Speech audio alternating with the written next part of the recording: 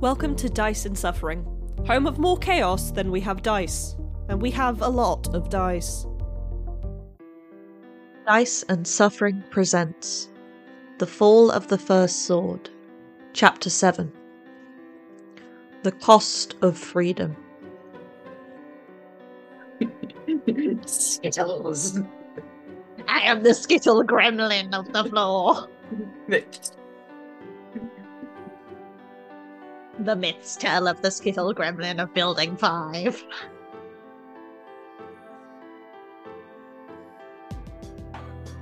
Oh, fucking content. Anyways. Greetings, mortals and non-mortals and... I mean, non-mortals is just immortals, there's a word for that. And, I don't know, people who think they're immortal but aren't and then awkwardly get, shot and are like, oh no, I'm not immortal, what a shame.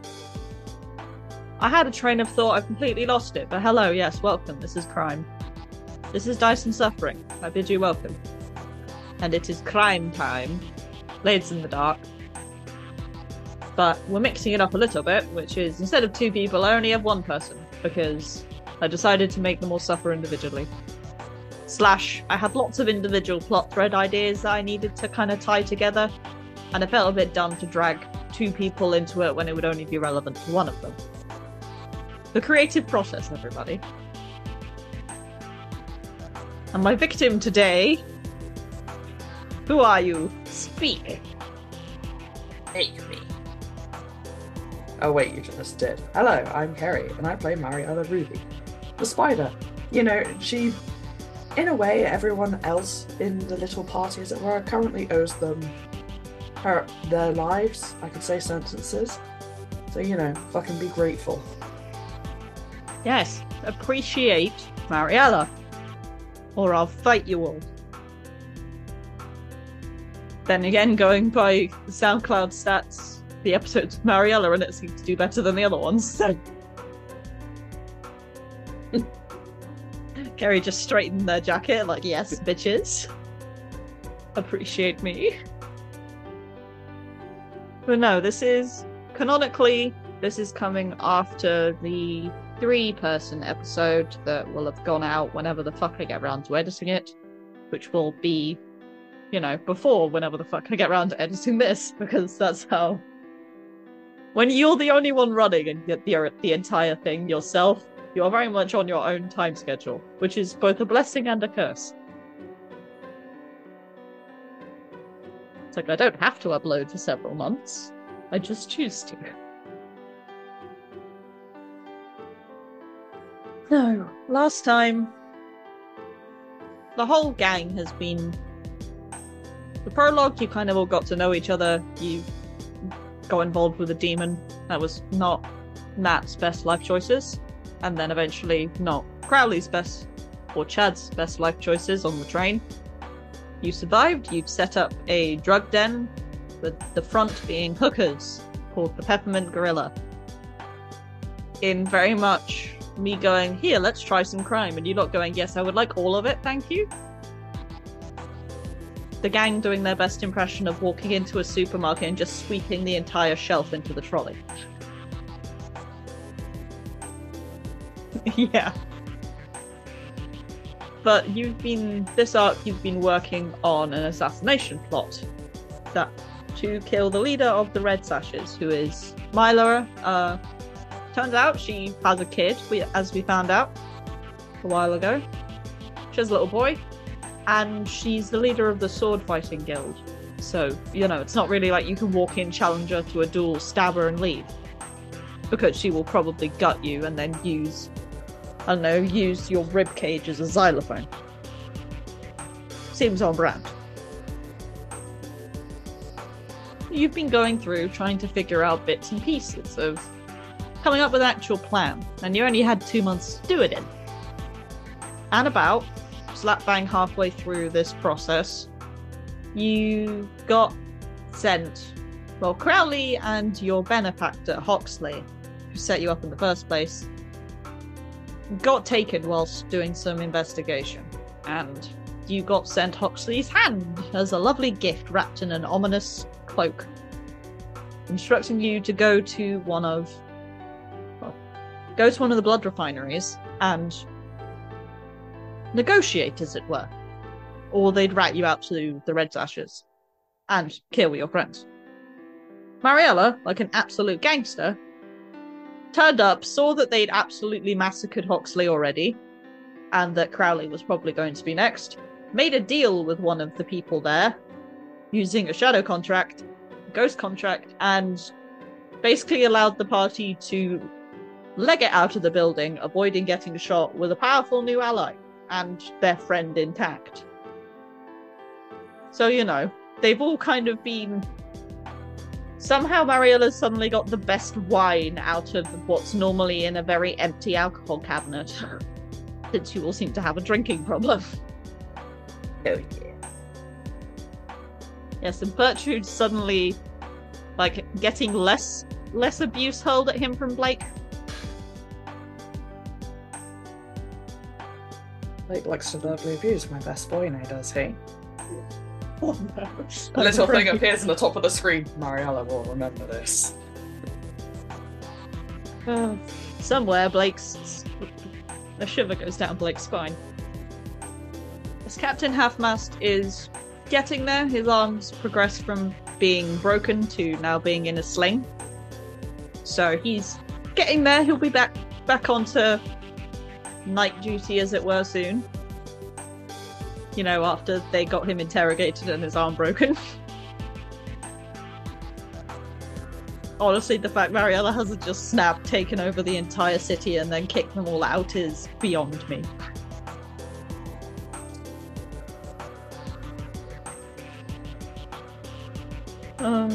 Essentially.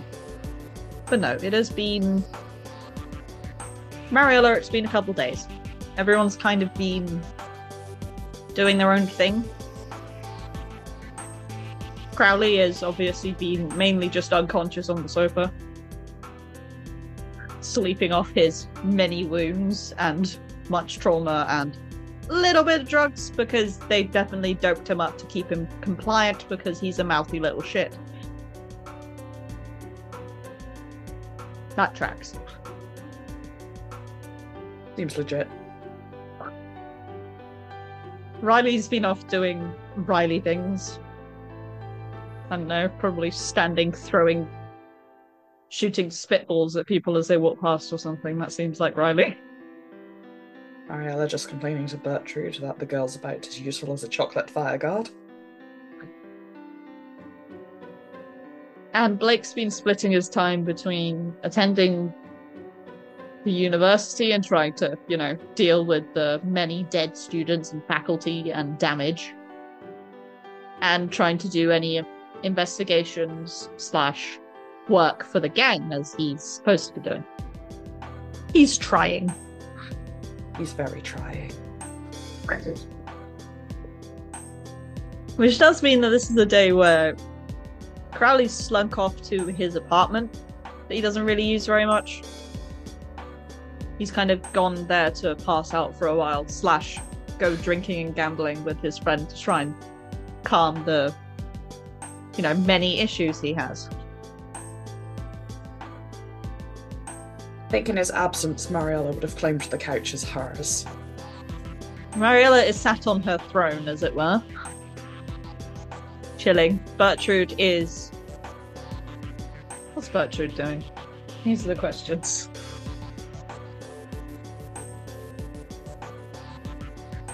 Bertrude is practicing his routine. Captain Half-Mast is trying to learn how to do a dead drop without hurting his arm further. Amber's kind of aggressively in the splits, looking very disgruntled with her life choices. And Beefcake stood in the corner. He now has a sign attached to him saying, "I'm a person, please stop putting your umbrellas on me."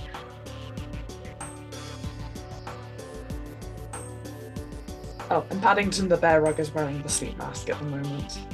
He's having the night. Let him be. Paddington the Bear Rug is just kind of there like, I would terrorize everyone, but I'm definitely just having a nap.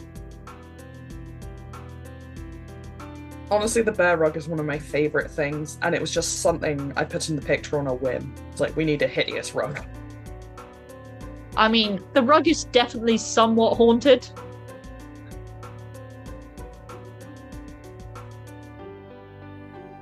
I'd like to think at least once one of the sofa sleepers, because to my recollection, Crowley and Blake take it in turns over who gets to sleep on the couch. Yes, They've woken up with Paddington draped over the top of them, claws on their face. Yeah, Riley's sometimes tried to be nice and put, like, the rug over them. And a couple times Paddington hasn't taken kindly to it, and they've definitely been woken up by what sounds like a bear growling. And then they wake up and see it's just a rug, and they're like, no, there's no bear here. I love Paddington the rug. Paddington the rug will make a great burglar deterrent, considering anyone breaking in is just going to get their ankles nommed on.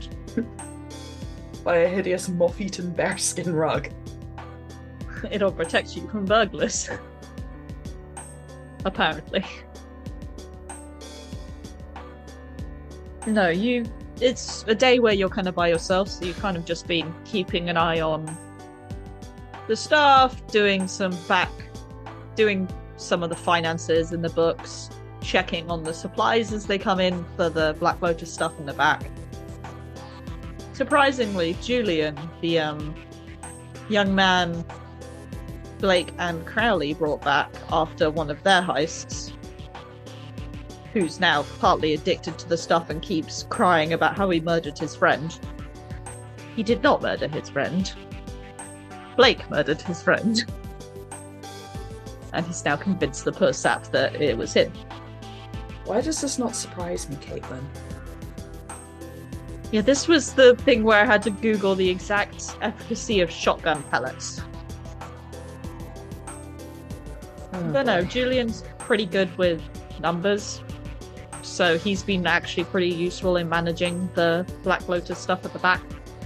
And, you know, he's not really inclined to cheat you or anything since he's addicted to the stuff himself. So. I think at some point Mariella will have pointed out he is probably one of the most useful people here. Honestly, he probably appreciates that because, you know, everything else in his life has just gone to hell. So he's just like, yep, I'm good at what I do at least. They won't kill me and throw me out the back.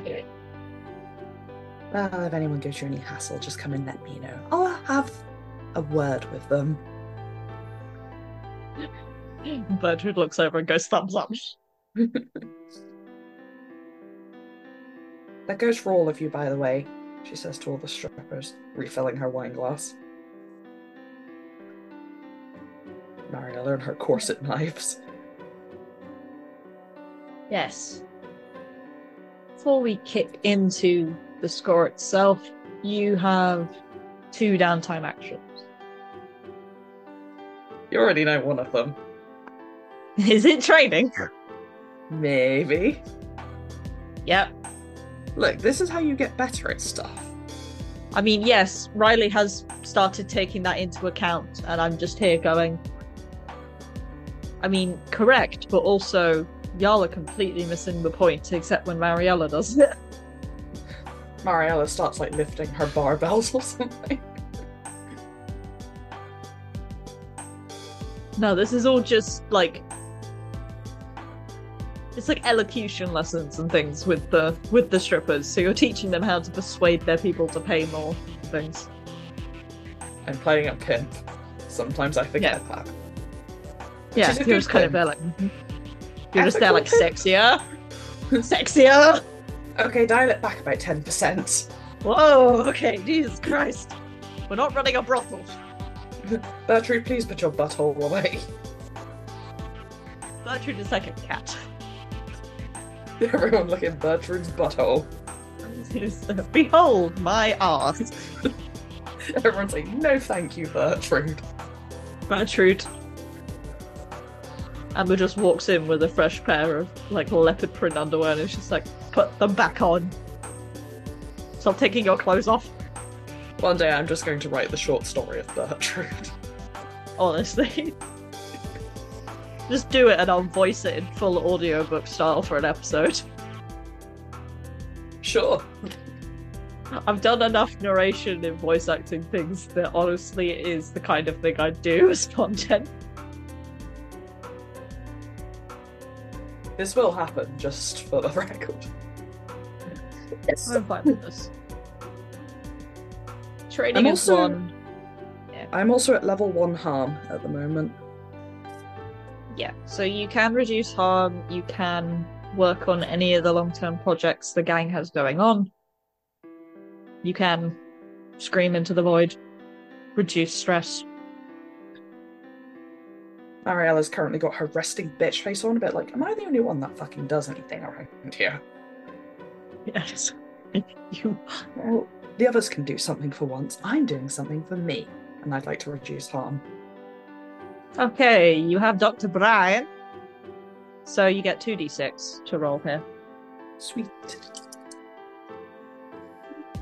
I got a 3 and a 6.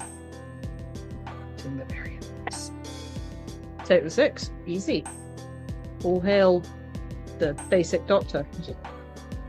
So, the actual injury I've got down is winged by a bullet. Yeah, you did get winged by a bullet. So you get 3 bits of your healing clock filled in.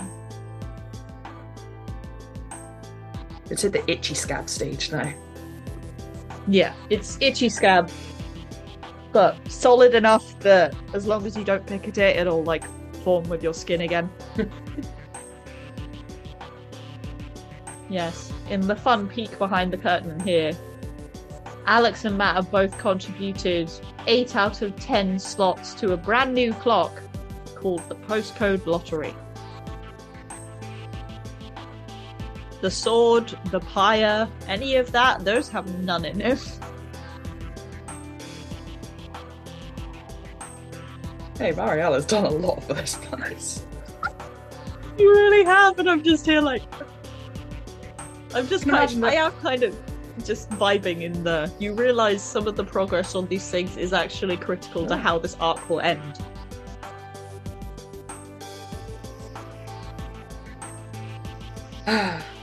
It's about time. It is about time the others bloody pitched in. Oh, 100%. I love you guys really, but come on.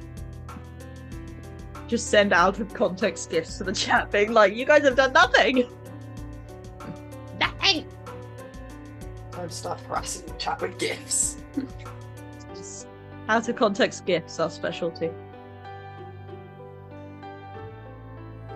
No, but with your downtime dealt with, bit of trading, bit of healing, bit of, drinking wine on the sofa.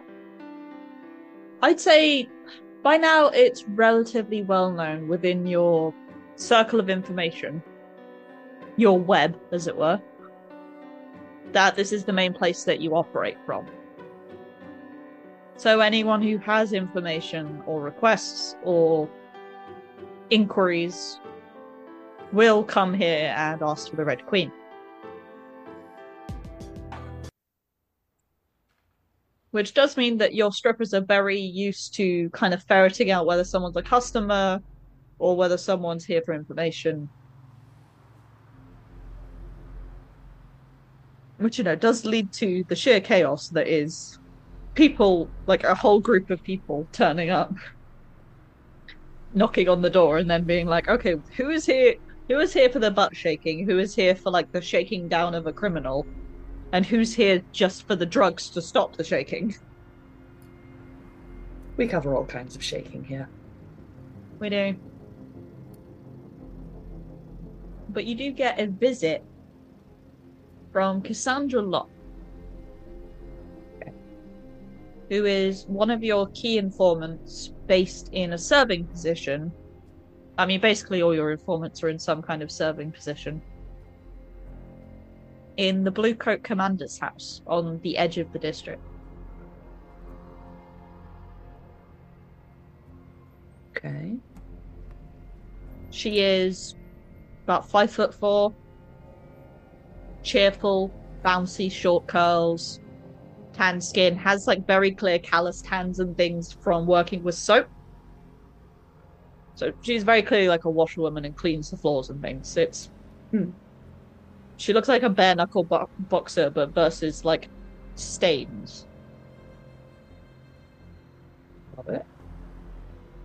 Yeah, like she's a heftier gal, but she could definitely bench press you. Intriguing. Fear her.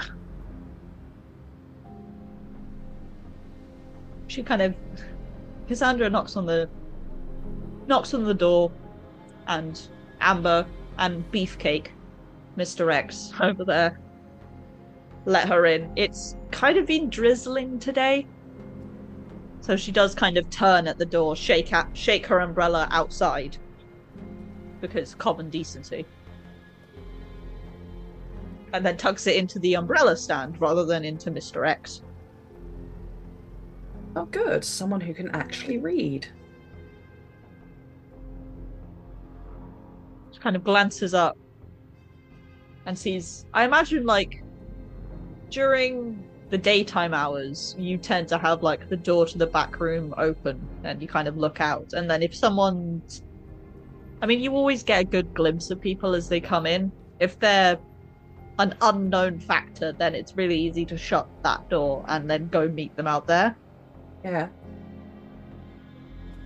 But in this case, you know Cass. She's been one of your informants for a couple of years. Like, she's had a few... You came across her in a position...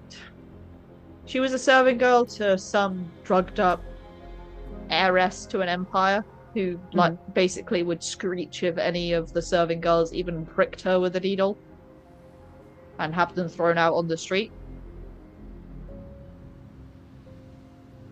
So you kind of, you maneuvered her into a better position, and since then she's been feeding you information about, in this case, her current patron, the Bluecoat Commander, who amusingly is called Perry.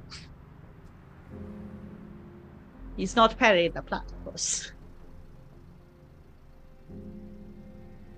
Yeah, it's one of my favorite quotes. It's like, ah, yes, the temple will be here. It's like, Perry the Platypus? Have things really gone that bad? It's a platypus. Perry the Platypus! I started doing, like, TikTok reaction things to, like, Perry the Platypus memes, and honestly, it's all I'm here for. You gotta have those things that make you smile. It's those small things where you just kind of go, yes. Perry the Platypus. Feed me more content. She kind of sees you, takes down the hood and kind of lets her... The curls are still a bit damp because, you know, it's not like we all have raincoats here. And she goes, oh, Miss Ruby, I have something of an... It's less an information today, it's more of an issue that's come up that I feel may want your attention. Come in then. She kind of steps in, shrugs off her coat, and goes to hang it up, and then in confusion, Mr. X, like, offers and takes it. And she's like, oh, thank you. Yes, he's quite helpful. You know, when people aren't trying to hang their umbrellas on him. Clocks the sign. Oh. You stand so still that they think you're an umbrella rack or something? She just gets her. It's not the most verbose person you will ever meet in your life. But it's fantastic. Sometimes you open the door and people go, oh, okay, wrong house, and keep moving. I can see how that's a benefit. Yes. She very much walks like she's a woman on a mission. There's a bit more confidence to her gait than usual because obviously she's talking to you rather than to, like, her boss. Kind of strides into the back room and kind of pulls up a chair. Right. Well, kind And it clocks the various strippers around the place, going, I'm guessing they're within your inner circle, so I don't need to speak in code, as it were. One moment. And Mariella will stand up and do that. Clap, clap. Clap, clap. Right, all of you go and take your break. Except you. She points at Bertrude. You get comfortable. Bertrude is her most trusted stripper. Bertrude makes Cassandra tea because we've raised him polite. I feel like Bertrude would have also put on a robe at this point. Yeah, Amber very much threw a robe at him as she left, as she escorted all the other strippers out. It's the pink one with the fluffy edges. Yes. Amber is what we call the stripper wrangler amongst the group. So come along. You can oil yourself out there. Somebody help Captain Halfmast oil himself. Amber, like, pokes her head back around the door and goes, he's not supposed to get oil in the cast. Should I use the other type of oil? Like the less dribbly one? Yes. Okay. Also, door open or door closed? Or door half Close, open? please. Okay, boss. Click. Things people fail to understand, as if you treat people like people, they are willing to be helpful. Yes, that seems to be an upper class thing where they forget that. Well, having seen both sides of the coin, it's important to remember where you came from. Yes. I think that's probably why you're such a force of nature still, rather than some of the more one-and-done Spymaster wings, as it were.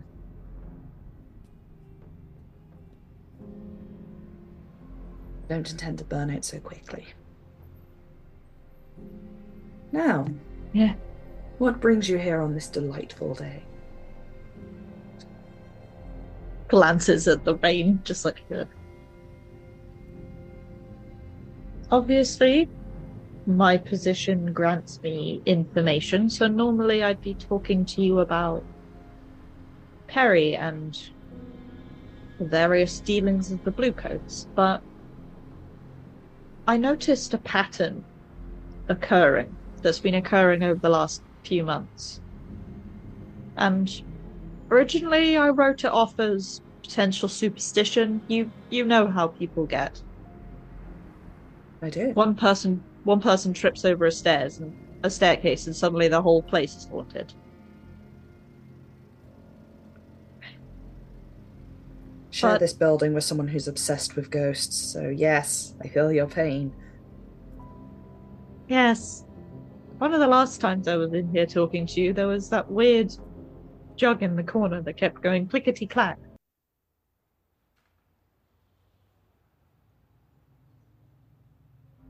It's tiresome. Yes, Cassandra is more...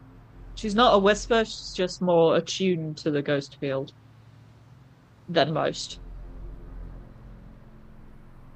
Because that's what near-death experiences do to you.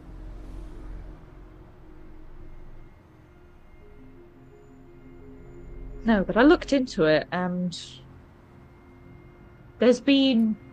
Obviously, there's always some shady stuff going on in the various upper class houses. But people have been disappearing. Specifically those amongst the serving community. In certain homes along the barrier border. It's been like clockwork. It's... What I can tell, it's at least 12 houses. And it's once a month. And it's... The body... There's no body. There's no spirit. By all traces, they just cease to exist. Which as we would know, is extremely difficult to achieve in the business. Anybody you or I would know personally?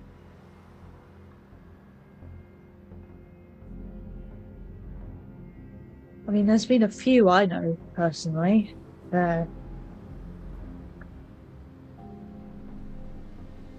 most recent one was within. Jimmy went missing the other day.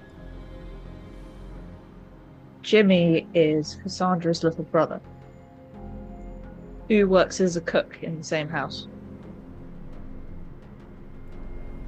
My deepest condolences.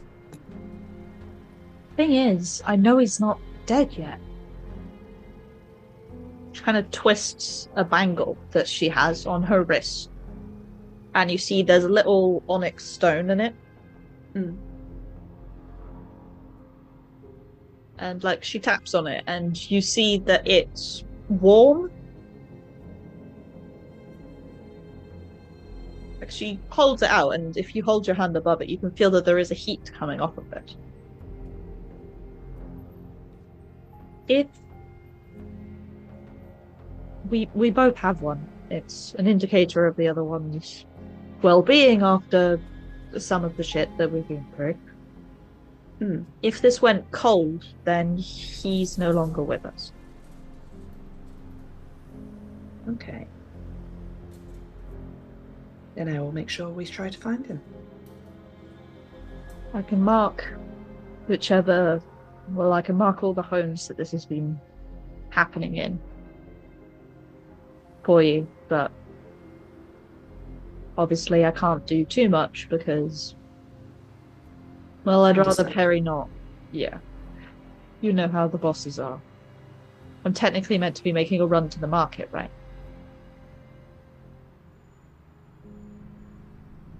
You leave the details to me, and I'll do what I can.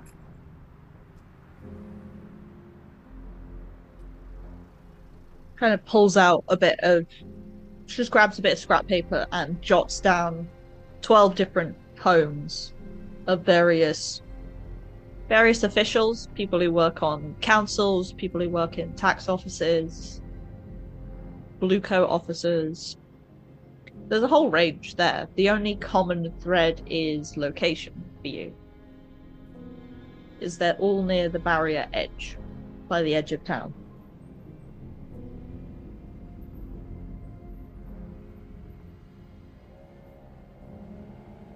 I'm assuming on the drawing table we have a map.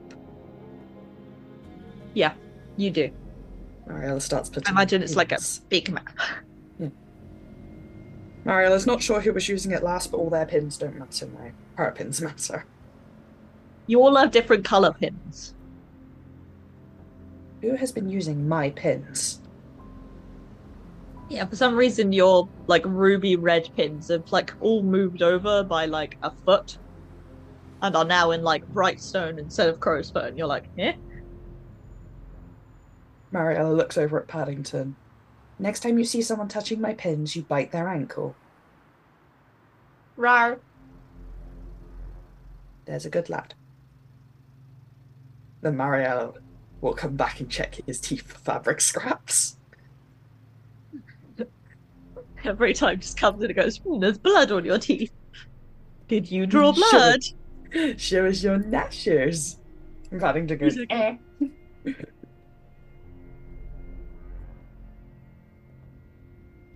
Mariella just, not exactly stroppily, but she will take out all the pins that are in the places that she needs her pins to be in.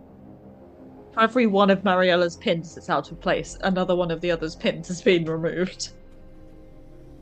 Mariella may or may not have passive-aggressively mixed up some of their pins. She is taking this "y'all owe me" very, very seriously. Well, they kind of do. You're not allowed to forget it. It's the fact that, you know, they have a wanted level. Every time Mariella turns around, they've got heat or a wanted level. Yeah, the gang has a wanted level. And, I mean,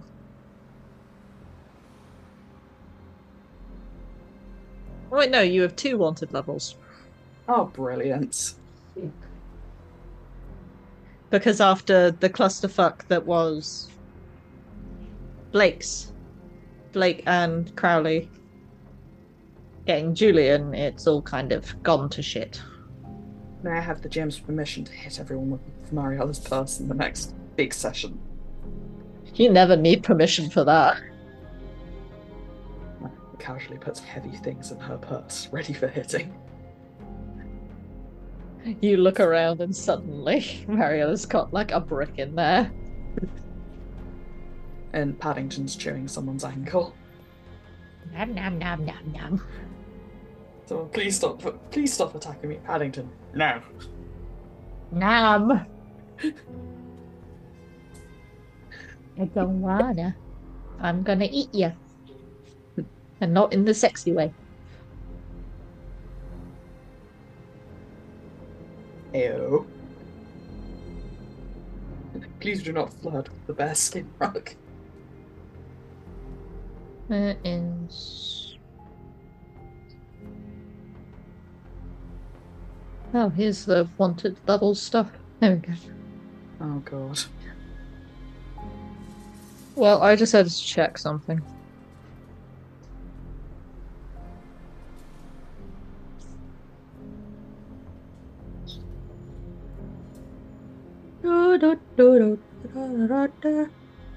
Don't need to worry about that right now.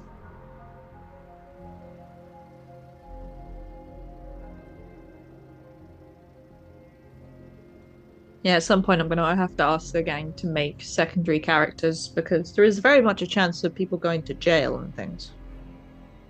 I've already figured out my secondary character in case anything happens to the Red Queen. But also there is like options of people wandering off for several months and things, so. Mariella and Bertrude are just gonna elope if this keeps up. I mean, fair. I want to play a cutter though, if anything happens to the Red Queen. But like a really unhinged one. Like Fighting Pit's unhinged one. Yeah.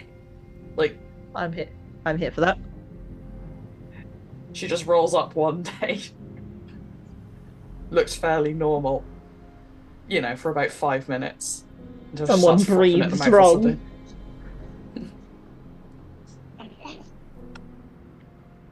Literal goblin in a human skin. Content.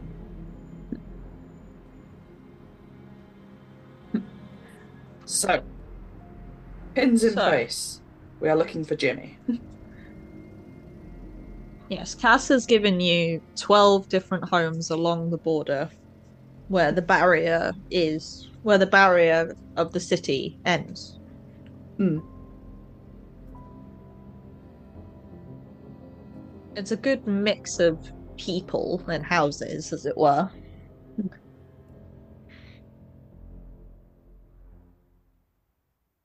It's odd. It's partly by. So Crowsfoot is kind of near the middle of the Salus. Hmm. And if you go south, there's all these regions where all the docks and everything are. If you go north, you've got like the really rich people.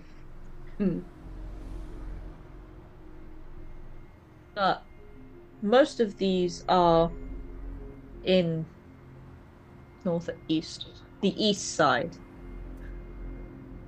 which is where there used to be a really rich district, but it kind of collapsed, and now it's kind of middle class. Oh, how horrifying. But like some of the very nice houses are still intact, but a lot of the fancier ones collapsed and people moved away because there used to be two lightning barriers. But the other one struggled a lot. So people moved away from it because, you know, you didn't want to get murdered by vengeful ghosts in your bed. I mean, fair.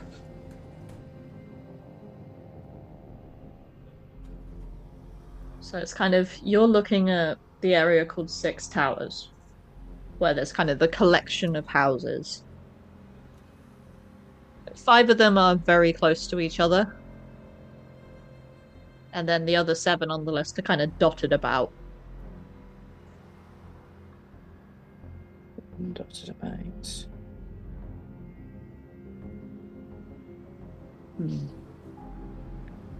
Do I know?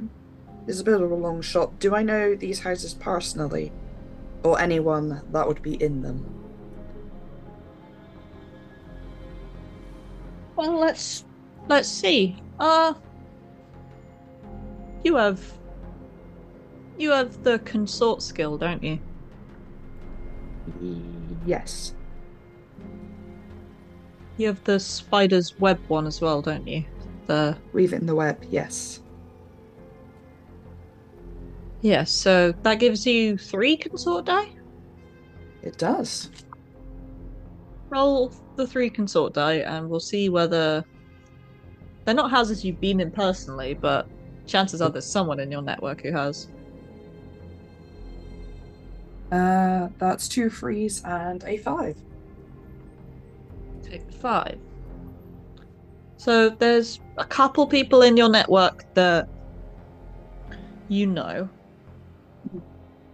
So obviously there's Cass and Jimmy, words I speak.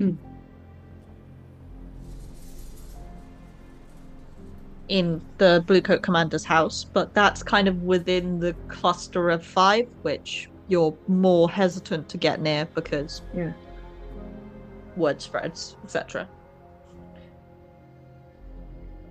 There is also Lyra,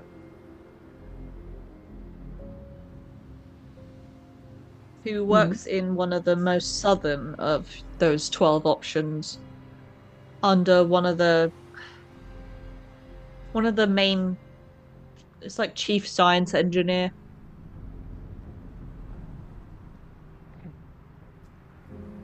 Does all the stuff with the rail stations. But he lives a bit further out. Okay. How long has it been since the last disappearance?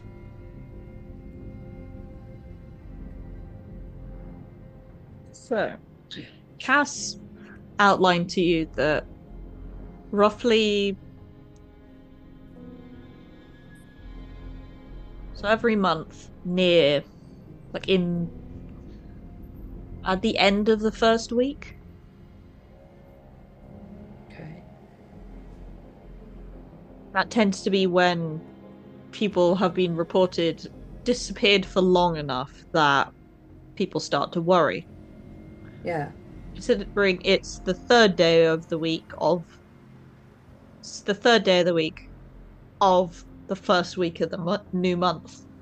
You've got maybe max 2 days before Jimmy turns up dead. Okay. And how long would it take me roughly to get to Lyra, was it? On foot, you can get across in about 4 hours. It's a while, but it's the option that attracts the least amount of attention, I guess. True. It's about the middle of the day for you currently. Before she goes anywhere, the Red Queen will actually go and get dressed all in black. It's much less conspicuous than red. I'm going to a funeral. Who's yours? It's also because I saw this really cool picture of like an old-timey black suit, and I was like, yes, that's very much Mariella's vibe. Correct. Get on it, world. Of course, she keeps her ruby jewelry on, but So you're going to Lyra. Are you going to try and meet her outside? Are you going to kind of talk your way in the door? I'm gonna try and catch her outside. Yeah, on a break. Okay.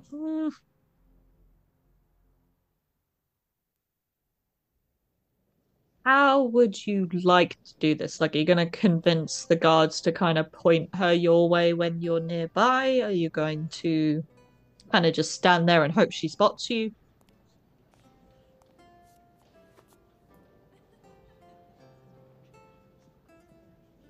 Probably a bit of an odd question, but what are these guards like? Bored. Very bored. Okay. In that case, I will try and convince them. They don't seem actively hostile. Yeah, they're. I mean, the guy works on the train system. He's not home very much, so the guards don't do very much. Oh, you poor things. You look bored to tears. Man, consort, or sway. Sway. Got 2 dots in that one. Yeah. That is 2 dice, isn't it? Yes. Dot I will equals write this dice. That's a 2 and a 6. Jesus, this dice like 6 today.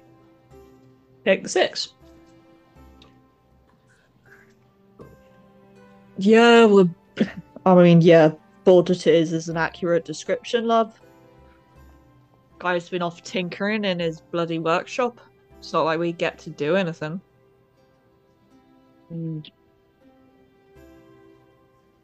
Well, it's not exactly the most exciting pastime, but I don't suppose one of you fine people would want to do me a favour now, would you? Love, honestly, anything to get me away from staring at this one bit of brick wall, I'll happily do. As long as it's, legal. I'd like you to fetch Lyra for me. Oh, the seamstress. Mm-hmm. And who should I say is calling, ma'am?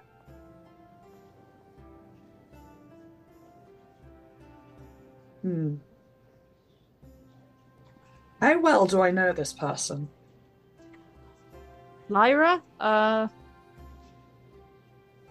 Roll me a die, tell me if it's odd or even. Odd. No, even. Sorry. I read it upside down. I thought it was a 5, but it was a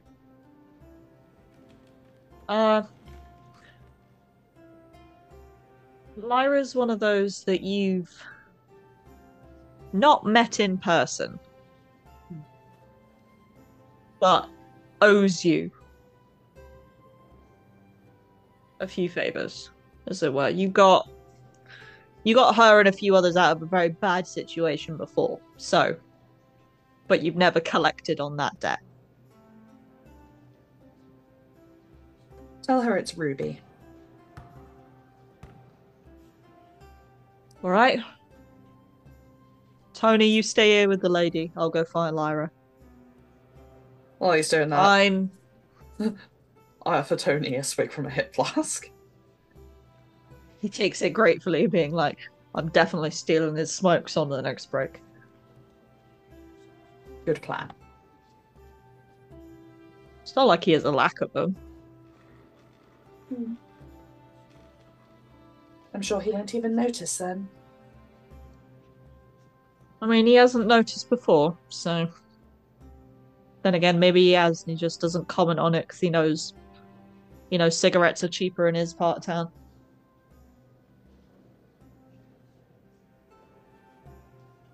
So how many hours a day do you get to spend out here just staring at the brickwork? Oh...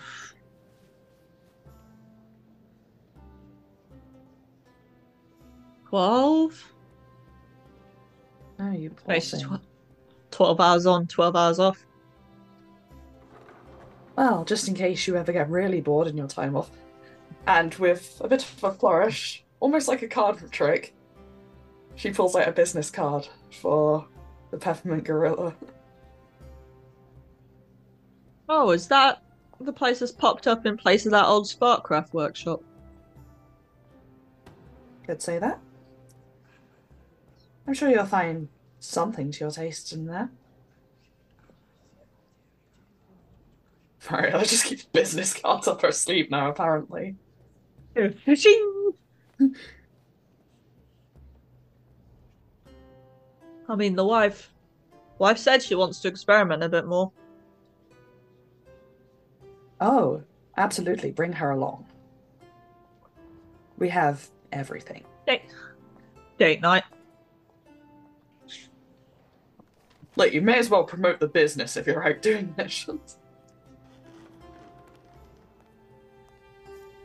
I'm actually writing Lamau date night guard. Tony. There we go. Yeah.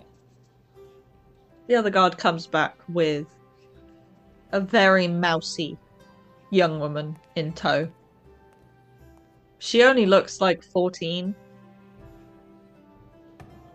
She's very skinny. Not as malnourished as you'd expect, so she's clearly doing alright, but has like a little thing with like a billion needles stuck into it hanging from her waist. Kind of looks at you. There's like a moment of confusion before she clocks the red jewelry. And her eyes kind of light up. She's like, "Oh, Ruby, hi." Good to see you again. And Mariella will turn to the guards and say, I'm just going to borrow this one for a few minutes. Bring her back in one piece, love. Of course. She will offer the other guard a swig from the hip flask before she goes as well. He takes it. And like as you escort Lyra away, you do hear a distant, "Did you nick my cigarettes again?" They must get so bored. But anyway, how have you been keeping? I mean, it's a lot better here than where I was before. So, I mean, I have that going for me thanks to you, obviously. I'm glad to hear it. I mean, I don't want to sound presumptive or rude, but I'm guessing you need something from me because, I mean, a woman of your status and things wouldn't really be wandering around visiting various seamstresses and scullery maids. Mariella just smiled. Well, I do have one question for you. And looks at you like... Trying to think how I want to ask this. The thing is, if I just go, do you know about the disappearances? That might frighten her? I mean, you never know. Also, if I just start mentioning Jimmy, it seems a bit foolish to start throwing names around. True. Okay.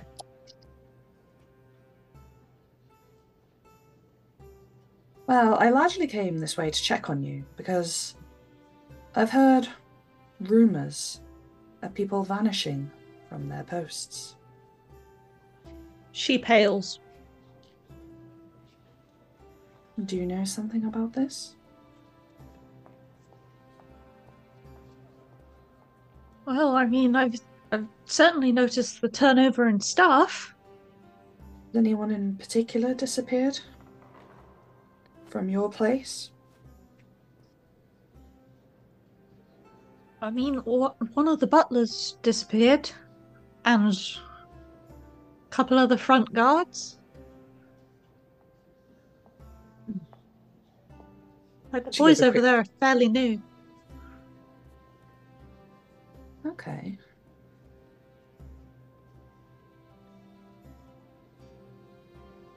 Did anything happen before these people disappeared? Did their behavior change?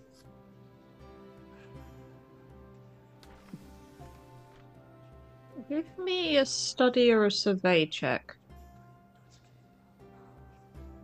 And you can push yourself or ask devil's bargains and things. I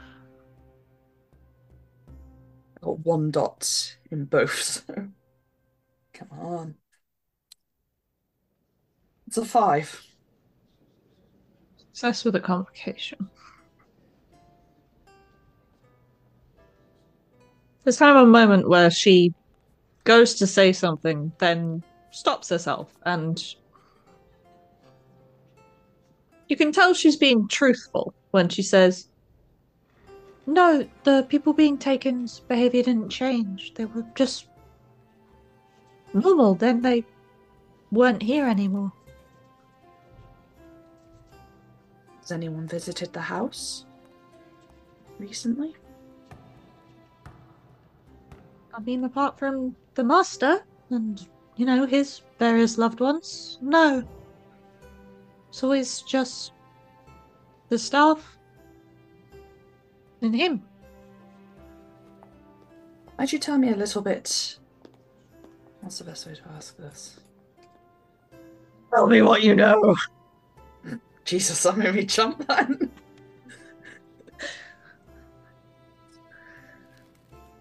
The information, child. In future, I want to bring Paddington on one of these adventures. He's bring Just a bear rug. Just keep him rolled up, but like the head out. So then if people start giving us bullshit, the rug can start talking at them. The rug just starts yelling. Angry bear noises. Okay, so what happens? Do these people just up and vanish?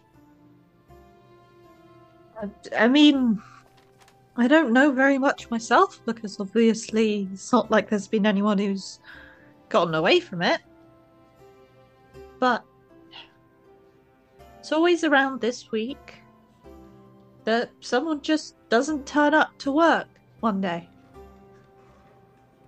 And obviously the first few we reported it to the master, being like, "Sir, something maybe they're ill, maybe there's been a death in the family," and obviously we have protocols in place of bereavement and everything, but the master doesn't seem surprised. And we haven't. I mean, where's the master? I think he's in his workshop at the moment. Okay.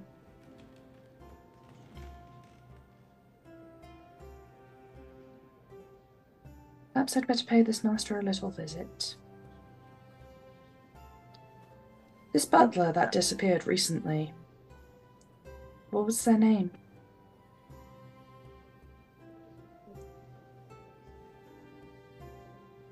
Caitlin tries to remember random men's names off the top of their head.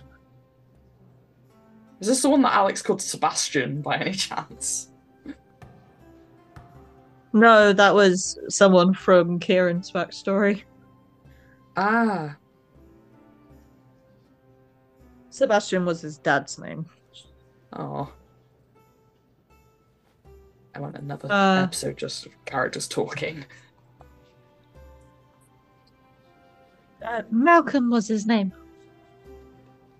Malcolm. Okay. I'll let you get back in now. Do you want me to tell the master to await your arrival, or? Oh no, don't worry.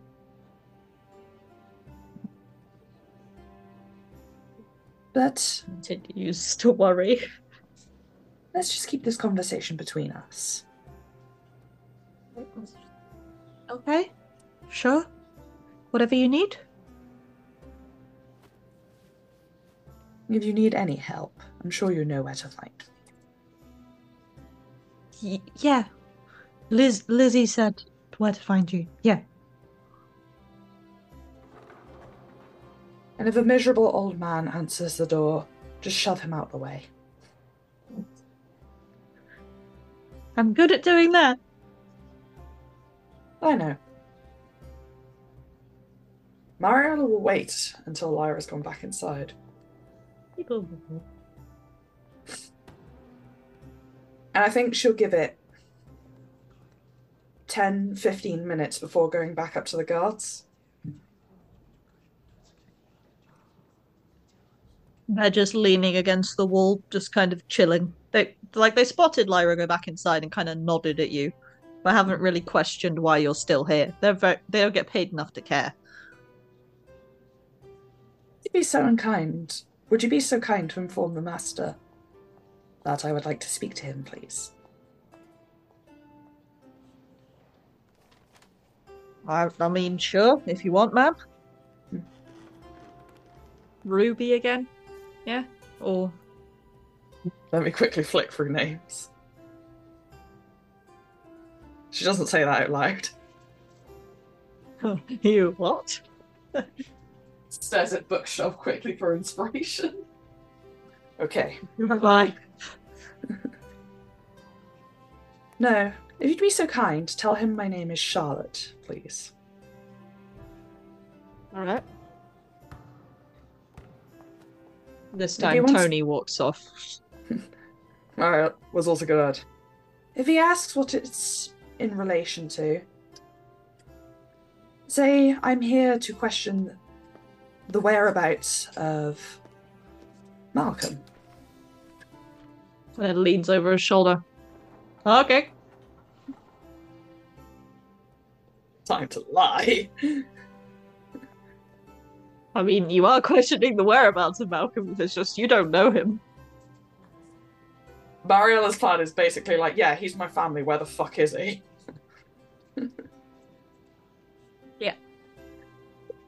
We're gonna call this the heist start, because you are very much walking in and going, what the fuck is going on? Okay.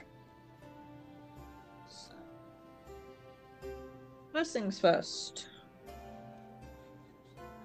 I mean, what kind of score is this? These are the real questions.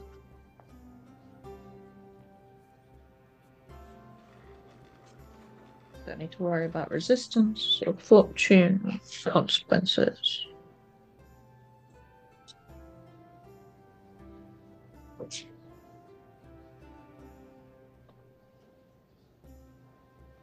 I mean, this is probably social, Mm. since you are kind of going, hello, yes, I'm supposed to be here. Ha ha ha ha, please look at me.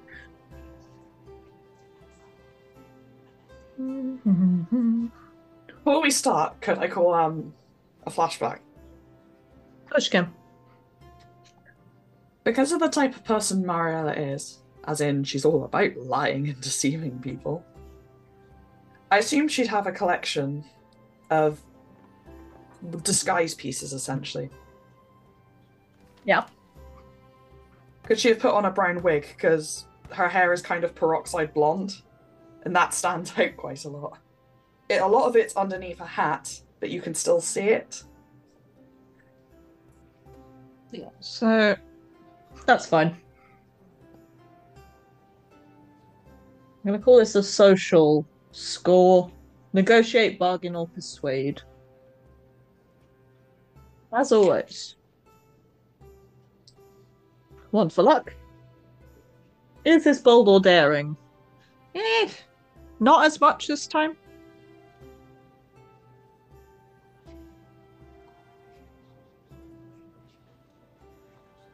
Can any friends or contacts provide aid? They have. Both Lyra and Cassandra have provided some assistance. Any other elements you wish to consider?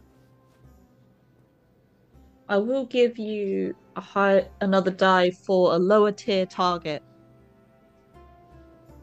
Because if you'd gone after Cassandra's boss, who's one of the Blue Coat commanders, it would have been higher security, higher suspicion.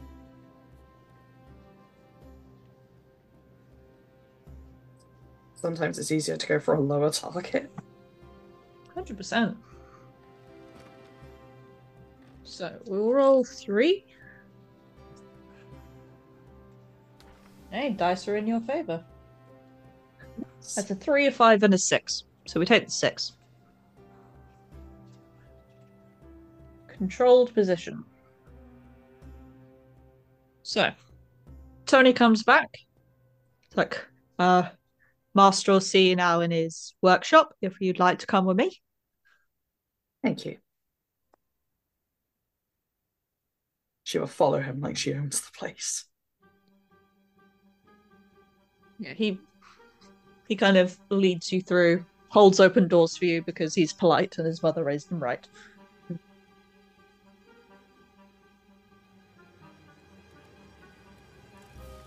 you get through into like this. It's kind of like a tinkerer's workshop. It's filled with mechanical bits and blueprints and diagrams of various things to do with the railways. There's maps with pins all over them, which is ironically familiar to you. Stares at the red pins for a moment. The guy definitely needs some kind of organizational chart or something, because it is a little bit of a bomb went off in here with all the collections of metal and screws and plastic and stuff. He kind of looks up at you, and there's definitely he's got like an old, very smudged pair of glasses balanced on the tip of his nose. He's skinny, doesn't look pale as all hell, doesn't look like he's seen the sunlight ever. Hair's all short and greasy and kind of sticking up. Like, you can see a few bits of engine grease on his hands that have definitely like acted as like hair gel. He doesn't look very intimidating or unnerving or anything. He mainly just looks sharp, intelligent, but not the most socially wise. I'll say you're on medium load, by the way. Okay. That's what I would have You have picked enough anyway. Yeah, you have enough pockets and like side, like a handbag and things that people aren't going to question that. Not that I'm hoping she'll need them, but don't forget corset knives and sock knives. Corset knives, sock knives. I'll say one of your bits of load was like the wig and kind of the disguise stuff. Yeah. He does not cough. That was me. Yeah, that was me dying. Do I know the master's name, perchance? Or is it more fitting to my disguise if I don't? I think it's more fitting if I don't, if I'm inquiring. You don't know his... name. You don't know his first name. Give me a quick survey check.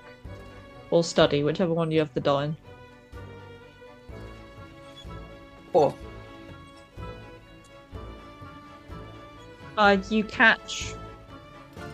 You catch like his last name written on the top of these various documents scattered around. It's Hiett. How do I spell that? Hiett. Hiett. Right, pronunciation time too. Oh, good afternoon. You must be Mr. Hiett?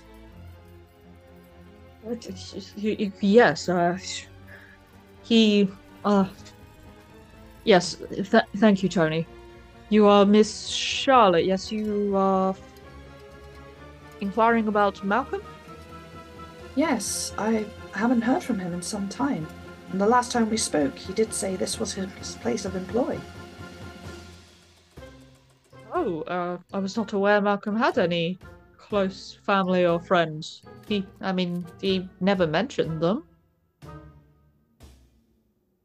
We are quite a private family, but I am surprised that's something even for him. I'm starting to grow quite concerned, as nobody has heard from him in some time. Well, I'm sorry. I'm sorry to disappoint you further, but I haven't heard from him in a month. He didn't turn up to work one day. One of the other guards went to... Who was it? Was it Andre? Yeah, it was Andre, boss. Andre went to his place of stay. I think he lives in an apartment nearby, and all his belongings were there. It didn't look like anyone had broken in or anything. It was just devoid of him. Dear, he was living so far out here now. Well, in that case, might I trouble you for his address? He hasn't been returning my correspondence, so I'm assuming he moved and forgot to tell me. I mean, of course, if you can get a hold of him, quite a few of us here would like to at least know he's all right. He was a very dedicated employee. I mean, sometimes we had to send him home because he turned up when he definitely should have been in bed, taking care of himself, so it's not like him not to at least communicate. Oh, he was always insanely reliable. Yeah, he kind of digs around his various papers and things, moves aside a bunch of stuff. There's definitely a twitchiness to him. And you can't tell whether it's because someone's in his space or the topic of someone who's clearly not around anymore makes him uncomfortable. You're not sure. Is it a suspicious twitchy, or? So say, what's a Blade's version of an insight check? How to judge Twitch. I feel like this is something Mariella would be fairly decent in reading. Yeah, it's one of those things where you kind of stare at it and you're like, you sus, or you not sus.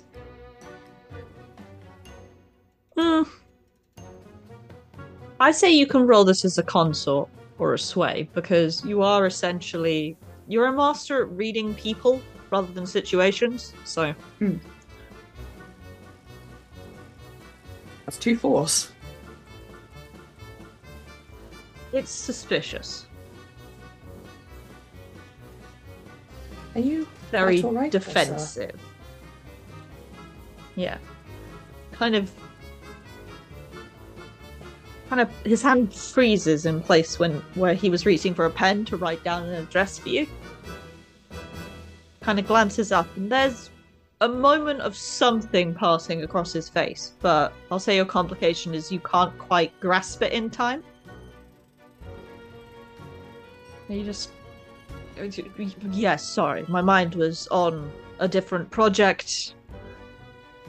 I mean, with everything going on, there's so much to do. Let's see, the address here. Was it this one correct? Tony, come here. And Tony walks around and leans over and is like, yeah, that's the right one, boss. Holds it up. Offers it to you. Thank you. She'll tuck it into her purse. You know, I was never really told much about his new place of employ. What is it that you do exactly, sir? This is quite a fascinating room. Well, he rolled like dog shit. Oh, I mean, I'm an engineer. Well, so the electronic trains system that runs off Leviathan blood that go around the city and out into the Deathlands, the newer engines at least are all of my design, trying to use less fuel but be able to go faster. It's a fascinating line of work, really. It's just very complicated because obviously Leviathan blood is so tricky to work with that you don't want to risk an explosion whilst the train is in motion. He starts rambling on and on about trains. The explosion does sound awful. I'm hoping it's not something that's happened often. No, thankfully, the main risk of explosion is always when the train goes through the barrier out into the Deathlands, obviously. Because that's such a massive catalyst for potential reactions, be it for example, like you might not know any, but you've certainly heard of Whispers and their abilities. I have, yes. Well, imagine going from something that's contained and subdued that you actively have to tap into an environment where suddenly it's just an influx of that you can't turn off. That does The sound same with the stressful. chemical reactions. Well, yes, it's stressful, and I have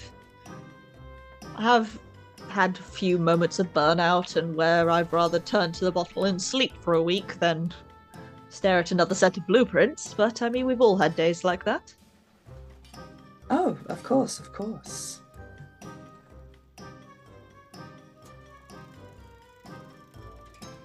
Stop to try and get out of him. Can you give me a survey check? Study or survey, please. That's a 6. It's dice like 6. I feel like I'm cheating now. Keep this dice. Whenever he talks about the barrier, he tenses, but only his left hand. As if he's going to reach for something, but restrains himself. Is there anything unusual about his left hand?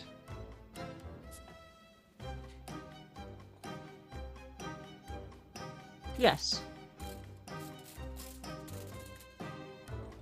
It's kind of hard to tell under the layers of grease and engine oil and everything. But you know, like if you look at your nails, they're kind of the similar color to your skin, Yeah. in like the slightly different shade, but not that much off. Hmm. His are red. Like your jewels, like blood. It's weird. Well, that doesn't sound suspicious at all. What? Spiders aren't really magic people, though. Damn. It seems something like maybe the dear professor would know more about, but he's not here. Probably for the best, Mario would have hit him with our purse by now. I mean, yes.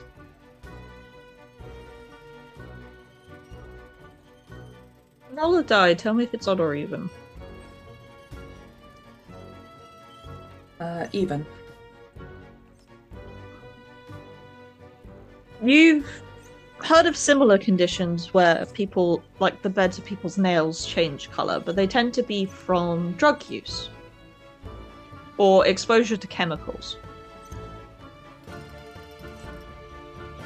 And yes, there's something kind of mystic and spooky and things about kind of the blood red color, but there's something similar to it here.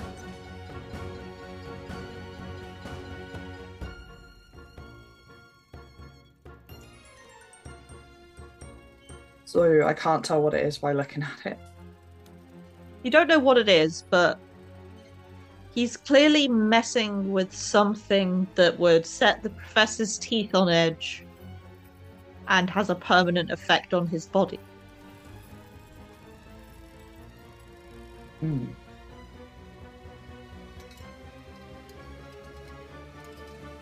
Sir, are you quite okay? Your hand looks awfully painful. Well, it's just got big, like, not quite doe eyes, but doing her best to look completely innocent. There's a moment. I was also rolling to see if Tony noticed anything, and he glances down at Kiet's hands as well, and is like, "Oh bloody hell, boss! You should see a medic or something about that. Your nails ain't supposed to be that color." And Kiet visibly flusters, like pulls his hand away from what it was leaning on and kind of tucks it against his sides and kind of steps back from his desk and edges slightly away from you two and towards his bookshelf that's in the corner, which has a whole bunch of like mechanics guides to various things and history of trains. No. I'm fine. I've had it checked out. It's just, it's just a side effect of all the things I work with, and it's not causing me any pain. It's just kind of a discoloration thing. Honestly, Tony, you don't need to worry about it. Sir, if you don't mind my saying so, I work in the medical profession and that is not normal. There's another moment where Tony kind of looks across at you. And there's an expression not of like fear of you or fear of anything. It's fear for you, almost.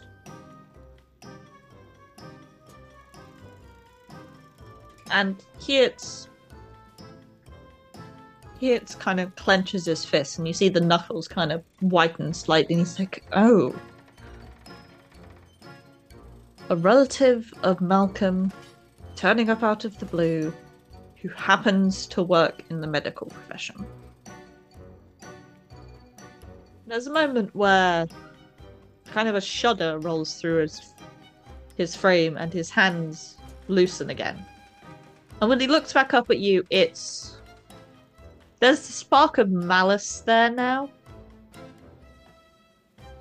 Going, I don't know who you are, or what you want, so I'd appreciate if you'd stop this fanning around with pretending to give a shit about my health.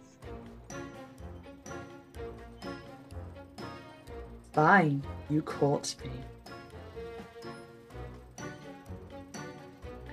Where the fuck are your disappearing employees?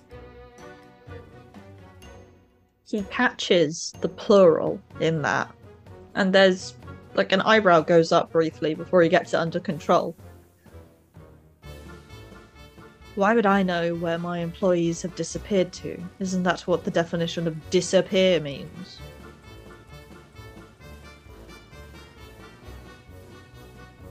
Okay, answer me this. What's going on with your hand? You seem awfully tense. Kind of, you notice that Tony has essentially taken up a defensive position behind you. Not defensive of his boss, but defensive of you. Yes, I'm defensive. Yes, there is something wrong with my hand. Yes, some servants are going missing. Who gives a shit? Clearly me, because I am here. And who the hell are you, Charlotte?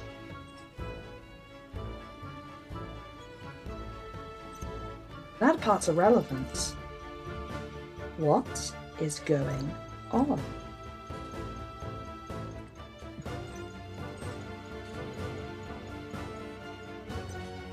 I don't think someone of your delicate constitution could stomach it. Try me. Alright. Kind of reaches behind him and pulls a fucking secret book, and the bookcase slides to the side. Amusingly, the book he pulled is Painting by Numbers for Engineers. Very quaint. We have fun here. And it opens into a stone hallway that leads down.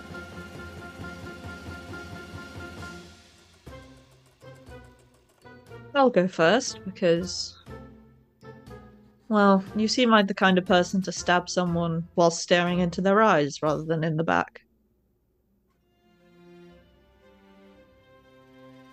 Mariella just smiles at that. It's the sort of smile that it basically says, well done. Where's the honor in stabbing someone in the back?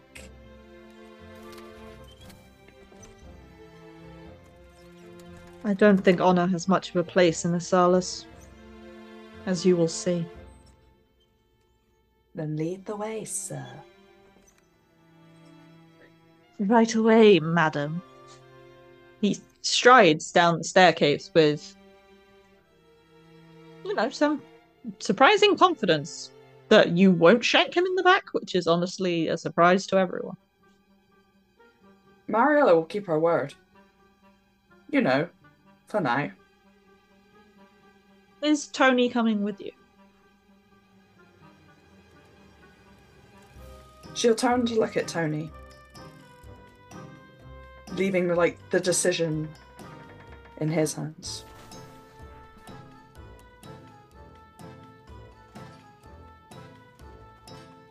It's kind of a moment where he's hesitant. Almost like he doesn't want to know what's going on down there, but also he doesn't want to let someone else potentially die. Steels himself. Shuts the workshop's like main door so people can't just wander in and see the ominous bookcase open.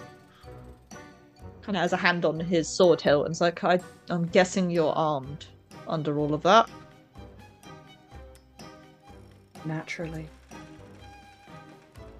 Shouldn't have doubted. And he'll follow you down. Okay. Dr. Here leads you down, and it's kind of down and out. The way these houses work so close to the barrier is there is kind of a descent of a cliff that's been built up out of sand and sediment to kind of act as a natural barrier against it, as well as, you know, the actual thing. So you are descending underground, as it were.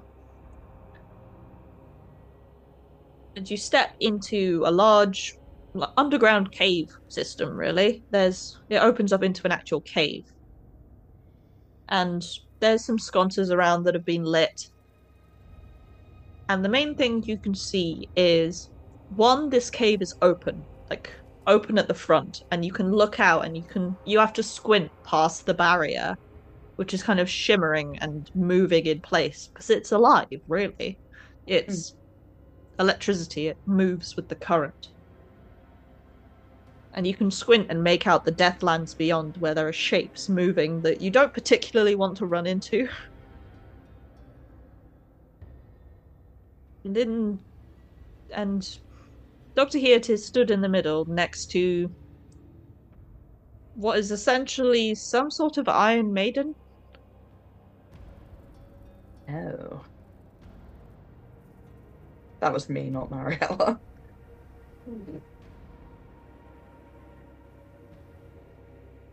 think Mariella just looks from the Iron Maiden to the Doctor.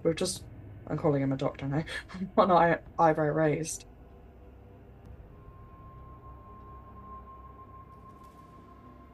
So, do elaborate. Well,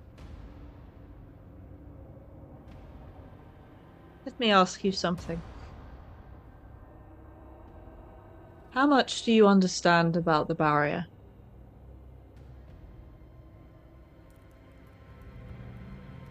It's a good question, actually. Given the type of person she is and what she does, I feel like she'd know a bit. Yeah, so you know electricity and everything in this inner Salus is run off of Leviathan blood. Which is collected from the Leviathans that roam the Deathlands, brought back, processed in the refineries, and made into various fuel sources. The barrier itself uses the majority of that raw fuel because it's used as an electroplasmic field to keep the angry ghosts and spirits that release from people when they die out of the city. It's why the spirit wardens are summoned every time someone dies, because they have to collect the spirit quickly before it becomes angered and incensed and starts wreaking havoc. It's why people like Blake have spirit bottles on them all the time. Because you have to essentially, anyone who's involved in the ghosty side of anything, their duty is to collect any rogue spirits and see that they are either contained or disposed of properly. Important odd job. It is. And given the population of the world as a whole, like there are several cities but there aren't actually mainlands and things anymore. There is kind of the oceans. And then there are barren deathlands, wastelands, laying in between mountain ranges, between cities. And that is it. Everything is entirely based off some people's capability at magic, reusable resources, which is a lot of what all the buildings and things are made of. There's like they have particular types of clay and things that's actually renewable that they use for the bricks and things, but in general, trade and Leviathan blood is the only thing that's stopping every city from going extinct. And the barrier is the only thing keeping the millions and millions of souls who didn't make it into the cities before the barriers opened from flooding in and ripping every living person limb from limb. So I think she'll say in response to the question, I know enough to know how the whole thing works. I suspected as much.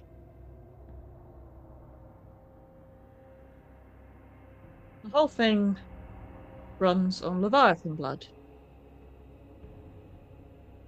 Problem is, the more souls there are that bash against the barrier, the more fuel it requires. And, well, the less fuel we have, the barrier starts to develop weak spots. Flaws, issues. Watch. And he kind of gestures to the barrier in front of you, which you've seen these shapes. There have been a few nights in your life where you've kind of stood on the roof of a building and just watched the barrier, because it is almost mesmerizing in a way. It's like the tide, it's constantly moving. And you see these shapes moving, and you catch there is about 20 feet between you and the barrier right now. Like, if you could pass through the barrier without being electrified, you could step out into the wasteland easily. Yeah. So you have a good view of these shapes. And one of them kind of coalesces into a face, an angry woman, kind of reaching out with this clawed, shadowy hand to the barrier and slamming into it. And you see, there's this little pop as the spirit is fired back into the wasteland away. And the barrier shimmers briefly at that point, and you notice that the color, it's more transparent in certain little tidbits, like cracks on a painted wall. My brain just went what if the barrier was dying completely? And that's a horrifying thought. Well, Dr. Heat kind of gestures at this visible kind of crack and then looks at you. And there's it's less malice and less of the insanity and more a plea for understanding, in a way. The Leviathans, we don't know whether they're dying or if they're migrating or if they understand that we are a threat to them and are leaving for pastures anew that we cannot reach. We are running out of fuel. The barrier, we have found ways, those of us who live closest, to haste over the cracks for a short while. And yes, that has involved the loss of some servants like Malcolm. Human blood does not do as much as Leviathan blood does, but it's a stopgap. It's a temporary measure that we hope will tide us over long enough for a solution to be found.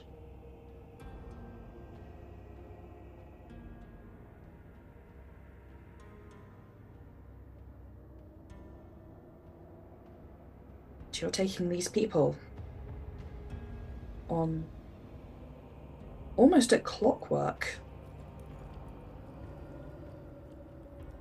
It's phrased as obviously it's a question, but it's phrased in a way that could be either a question or a statement.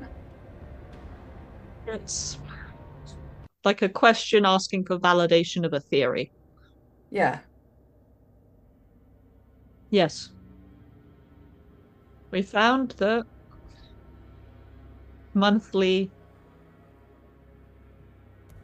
pace over the cracks, as it were, is enough to stabilize at least those of us that live on this side for now.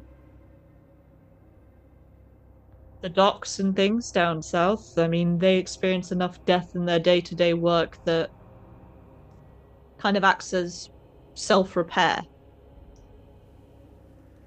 But yes, well, I can show you if you wish.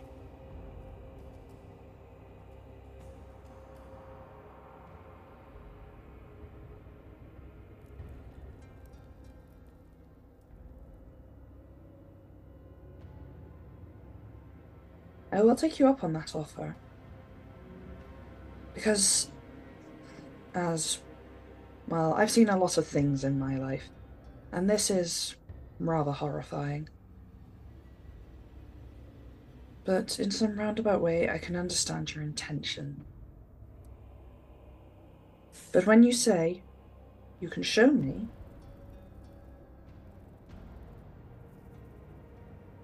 I want to ask before you do so. Are you going to be sacrificing a person in front of me? That depends on you, madam. I can show you... Well, I can show you the remains of your beloved Malcolm. And you can see what this procedure does to someone. Or I can show you this month's occurrence. A live demonstration. Scientific observation.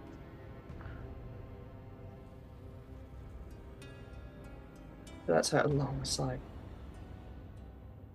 Does this happen to be a young man, by any chance?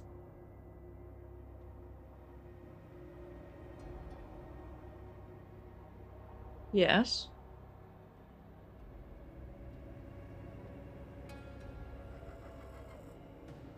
Since you have been so honest with me, and I don't believe in stabbing people in the back,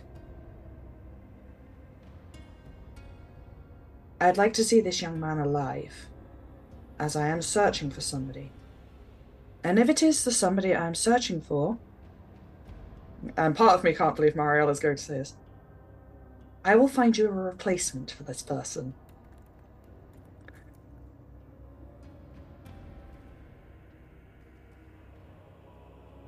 All right. I will return in a few moments. Feel free to look over the apparatus, as it were, but don't touch too much. I'd rather you not fall in. Of course. And he wanders off down a side cavern to these to go find someone, as it were. Tony is hyperventilating behind you. I offer him my flask again. He takes a long drink. Poor dear. Is this your first rodeo? No, but also I'm I was always a bit of a science buff at school, and the implications here are terrifying. Of course. Of course they are.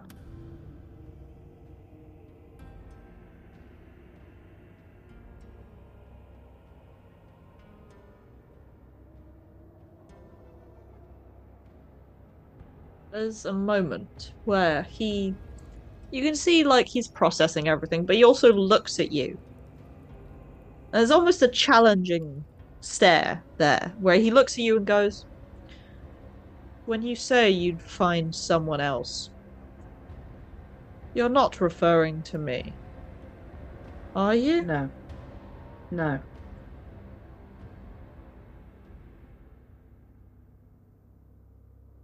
That would be very foolhardy, don't you think? Well, I am the only other person down here currently, so.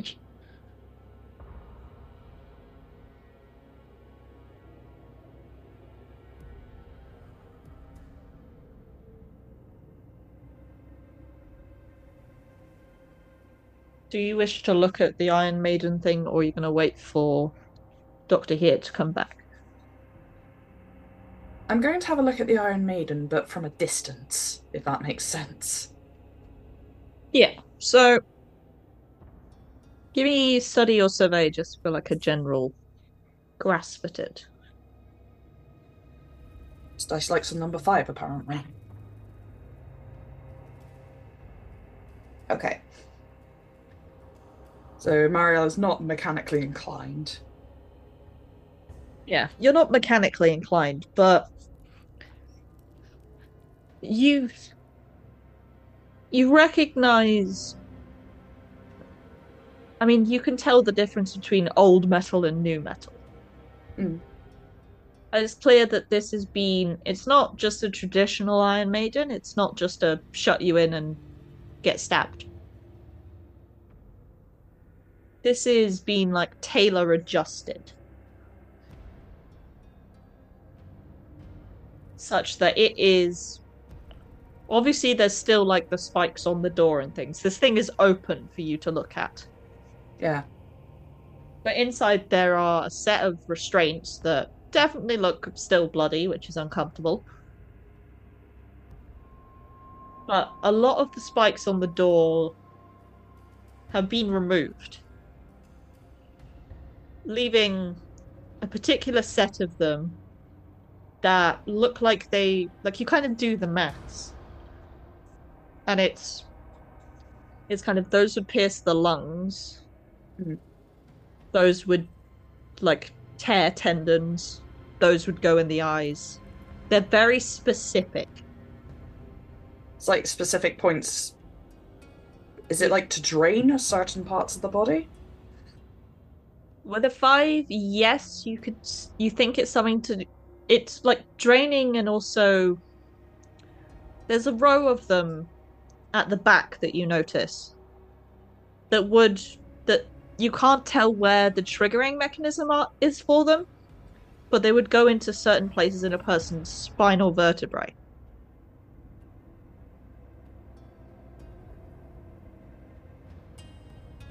I feel like after everything she's witnessed in her life, Mariella has developed a really good poker face. But even for this is like Jesus Christ on a fucking cracker. Hi, therapist. Mariella, my therapist says I'm disgusting. So my therapist is concerned about me. I got a message from Alex because I said I was still recording. He's like, still? And I'm like, yes, Mariella's getting shit done. Also, we have breaks to chat.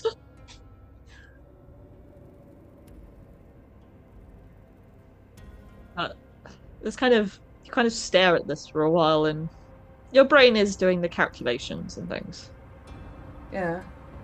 And Tony's like dry heaving in the corner. What's Tony? Well, he got a glimpse of like the blood-stained restraints, and is kind of going, no. Hmm. And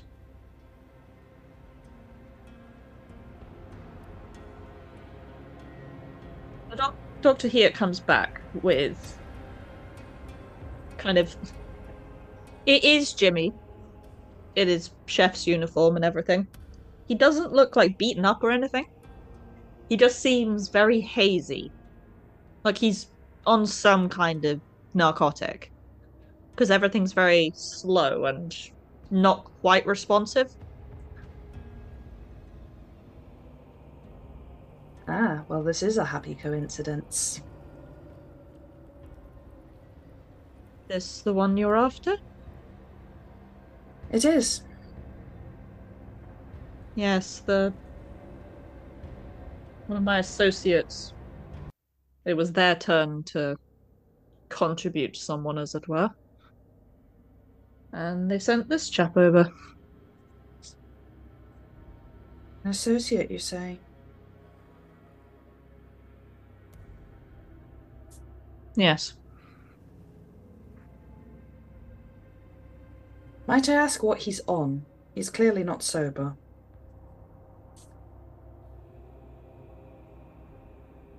Low-level red dust. It's a numbing agent more than anything.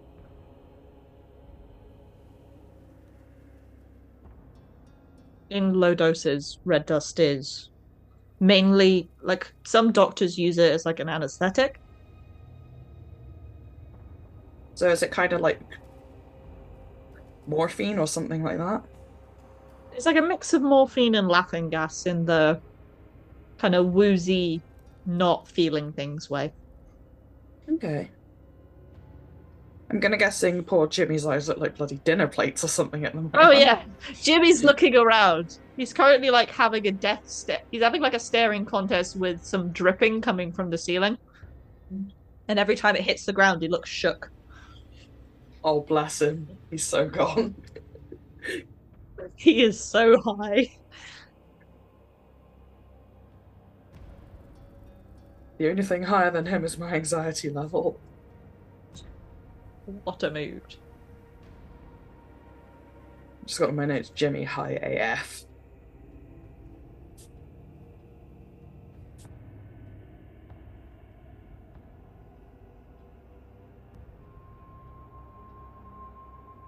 If you hand me over this boy, I will find you a replacement who is not you. I'm impulsive, not a fool.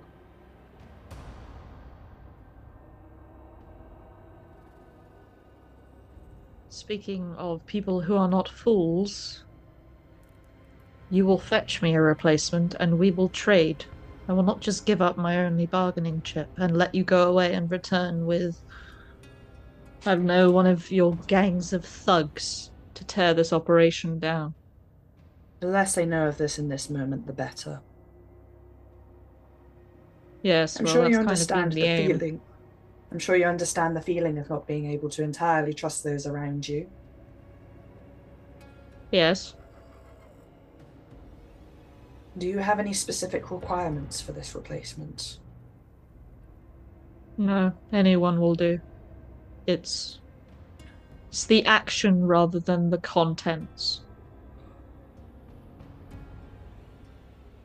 Like, side note, I had a thought earlier. And I was like, we need to get rid of someone. Are you thinking? I was like, it's a replacement. 2 birds with 1 stone. It's probably bold as fuck, but... Mariella's goes from low-level fuck to terrorist immediately. I'm gonna say it now, you can't give him Mylera. Damn it. Well, it has to be within 2 days, and you're not capturing the leader of the Red Sashes alive within 2 days. Provide those losers to help me, I might.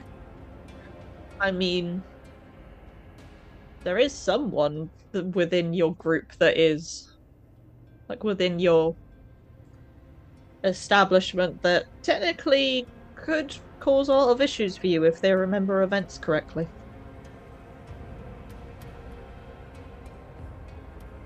Oh no.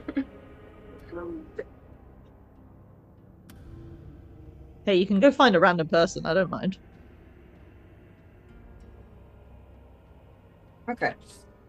Let's think about this logically for a moment. I obviously wasn't present, if it's who I'm thinking of. You weren't present for Julian, no.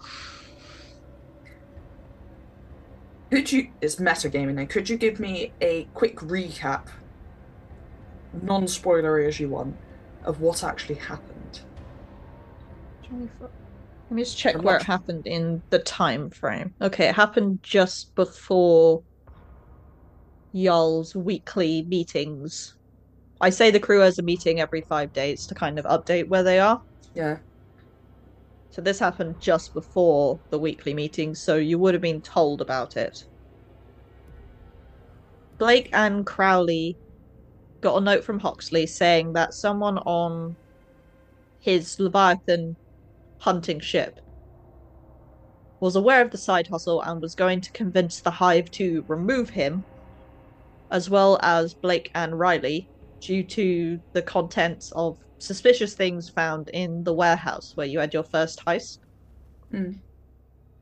As well as how they handled the body cleanup at the party where Riley threw a body out the window at Blake and, shattered his ankle. That doesn't sound like them at all. They couldn't risk killing this person who wants to rat Hoxley out. Because, or at least not openly, because his family sits on the lower council. Surprisingly, it was Fendrel, the Hawkman, that you and Crowley met at the ball. His nephew. So they had to discredit him or stop him from talking to the Hive. What ended up happening was they found him and his friends at a pub drinking. Went there, had a drinking contest with them, got Julian absolutely shit-faced, and took him and his friend back to Julian's apartment. And Blake decided to pulled out a shotgun and killed Andres, Julian's friend. Is this the guy he killed it with a shotgun at point blank range? Yes. Oh, for fuck's sake. And managed to convince Julian that he had done it in a fit of drunken anger. And brought him back to the Peppermint Gorilla to essentially protect him and hide him and sweep the crime under the rug.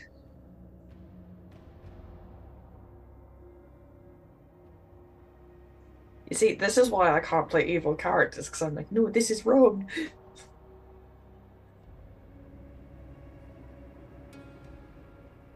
I mean, you can turn on Tony.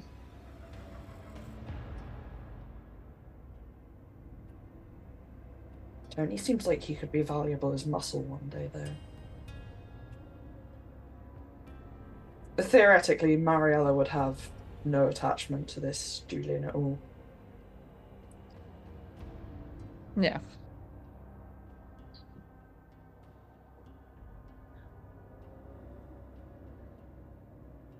I'm trying to think what the consequences would be if I gave over this Julian.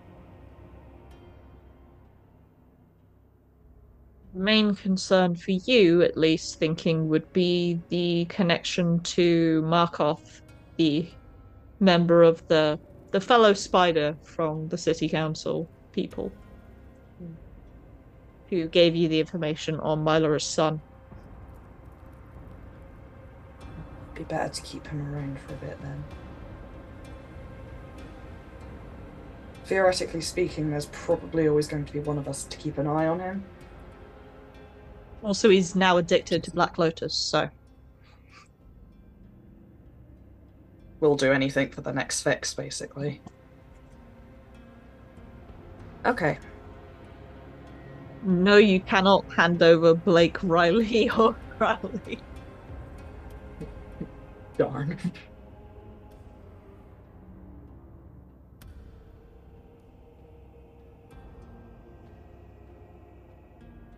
Mariella's just trying to think if she knows any old random, like, pervert or someone who doesn't really need to exist.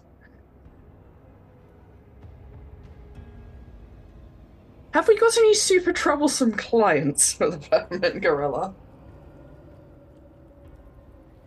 I mean, yes. There's been a few that have been a bit heavy-handed with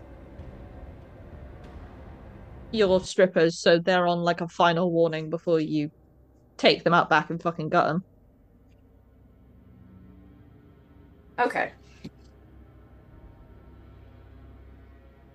Who's their favourite stripper? Half-mast. I mean, everyone loves Captain Half-Mast. Me conducting an unnecessarily elaborate plan.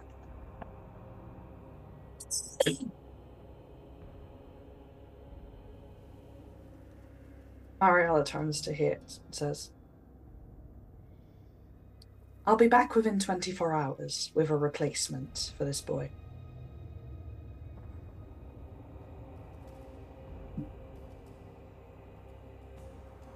Okay. And once we've traded people, are you wishing to witness the procedure or would you rather leave?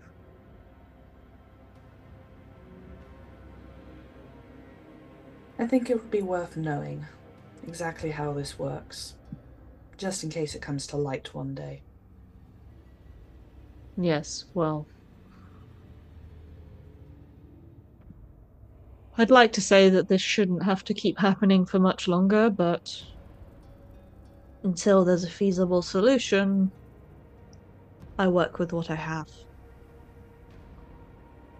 Mariella will hold her hand out to shake on it. He'll shake her hand. Mariella will go back to the Peppermint Gorilla then and immediately find Captain Half-Mast. He's got an arm in a sling, but he's happy to see you. How would you like to earn a pay rise? Yar.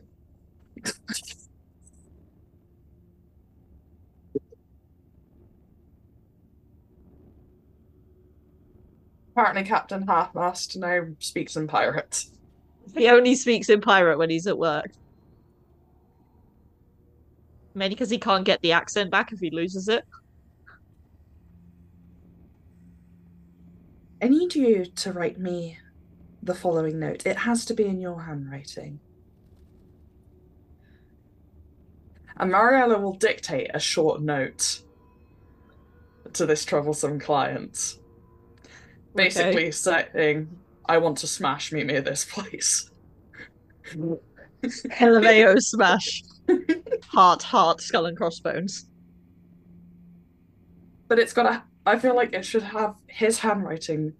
And I guess, I mean, letters tend to smell like people in this old-timey setting. If that makes sense, people have... I know what you mean, it's just a horrible mental image. Skin paper. It's like, here, rub this on your butt. Because I feel like if this guy's obsessed with Captain Half-Mast, he will know if Mariella wrote it.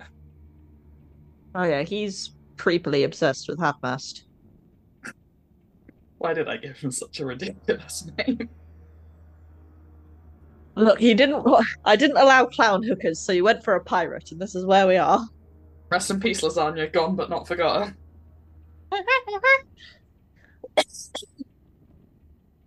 Okay.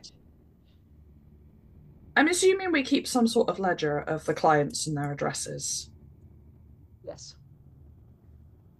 In that case, Mariella will take this letter and deliver it to the client, just casually slipping it in the mailbox. Actually, no. Scratch that. Mariella's going to be bold and knock on the door. This lecherous, creepy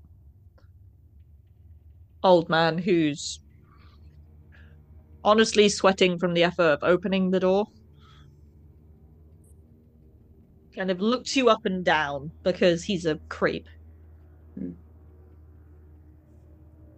Now, eyes settle on your chest kind of creep. Mariel internally is like, ew, I want to gut you. But you know, He's like- just for the effort of it, she'll stick her chest out a bit more. Hello, love. Oh, fucking hell, that's horrifying.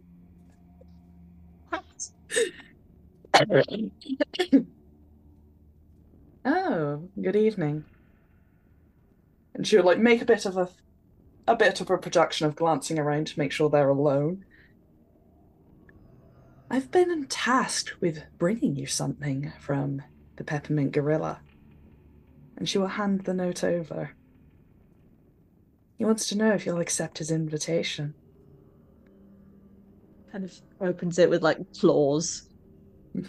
Ew, big yellow fingernails. Reads it. Definitely sniffs the paper. Ah, yuck. Smells like pirate stripper. Smells like pirate butt. Ah. What a sweet man. Yes, love, I'd be delighted to accept his invitation. I thought he was injured. He's that determined to do this that he will do. He is just going to ignore this injury. I tried to tell him to wait until his arm was better, but he insisted it had to be now. I think he's finally come around to you. And inside she's like, Oh, old Hector has the charm still.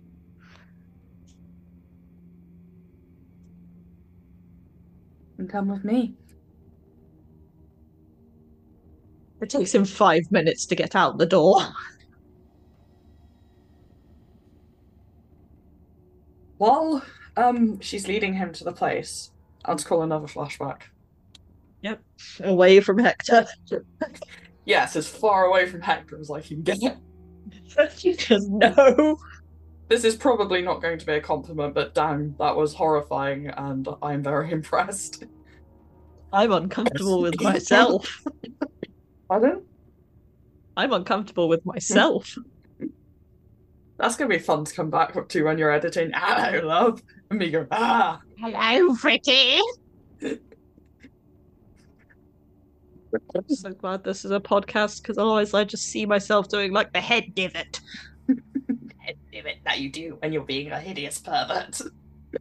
Ah, I have a mental image of this guy, and I'm going to have to draw it and put it in the chat with no context. Just be hello, pretty. Hector. On her way out, probably like plying poor Tony with even more alcohol. Like, my poor man, please get yourself shit-faced. You clearly need it. He is basically helping Hector walk faster. Yeah. I would basically want to because he wants this to be over with. yeah, basically arrange with the muscles to help me bundle this man into the basement if he starts, like, twigging something isn't right or resisting. Because you can't really walk through town with a gun pointed at someone's back. Hey, Marilyn never said she'd shoot here in the back. Stab here in the back. She never said anything about shooting people in the back. The guy got a 2 on his trying to check if anything's wrong, so he notices nothing. He basically spends the entire walk, which thankfully you kind of hop between like taxi carriages and things, because otherwise the 4-hour walk would take like 50 fucking hours. He spends the entire time just waxing lyrically about pirates.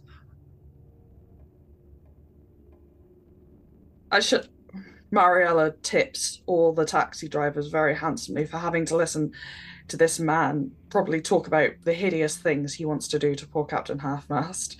Like, please, buy yourself a drink. Trust me, I'm going to need one after this. I puts the wind in my sails. Rolls a con save immediately. Rules I can't say for myself.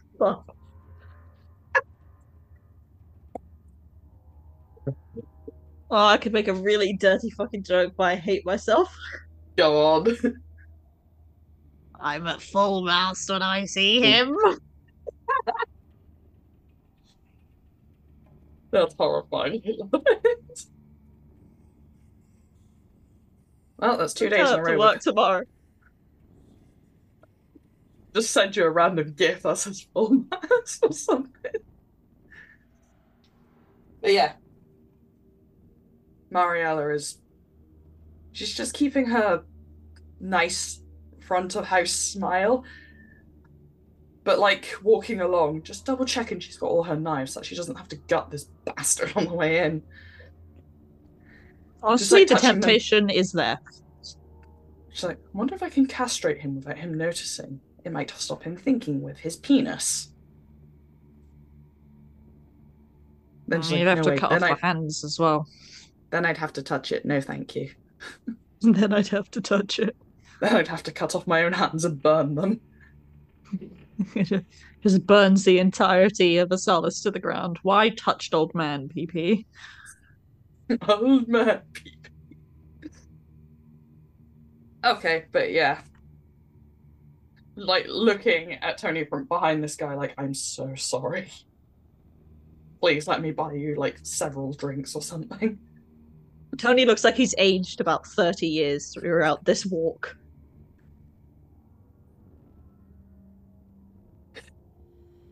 Fucking Hector starts talking about all the acrobatic things he wants to do. Mariella regrets all her life choices. Being the queen comes at a price. It's kind of rocking the boat. Mariella does the world's longest exhale. Thankfully, mainly due to Caitlin's limited sanity, you get there in record time. And you kind of lead him through the house, down the staircase again. He doesn't fucking blink an eye. He's just kind of like, oh, I didn't know Half-Mast had one of these secret places too. Oh yes, he's into a lot of strange things as our boy. You don't want to see what Hector's fucking basement looks like now.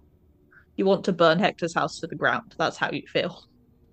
I'm getting the mental image, and it's like, I don't know, piss bottles and anime girl body pillows that are with questionable ages on them. That type of thing. Yeah, mix that and then add in like Christian Grey. Oh no. Oh Yeah. no. The world will not miss Hector. Hi, I'm I will Carrie. not miss fucking Hector. I do not kink shame, but I also read 50 Shades of Grey, and I'm still recovering from it. I do not kink shame. I just despise your existence. Yeah, that's a good way of putting it.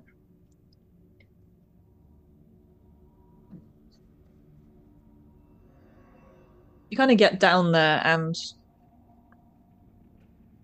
Dr. Heart's there, and he kind of has a hand on.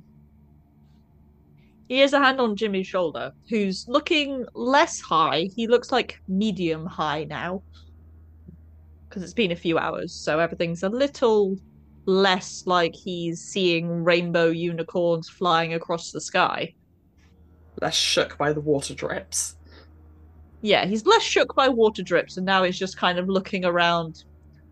Very much like everything's slightly fuzzy, and he's just kind of like, he does that thing with his tongue after you eat too much pineapple, where you're just like, Oh, bless him.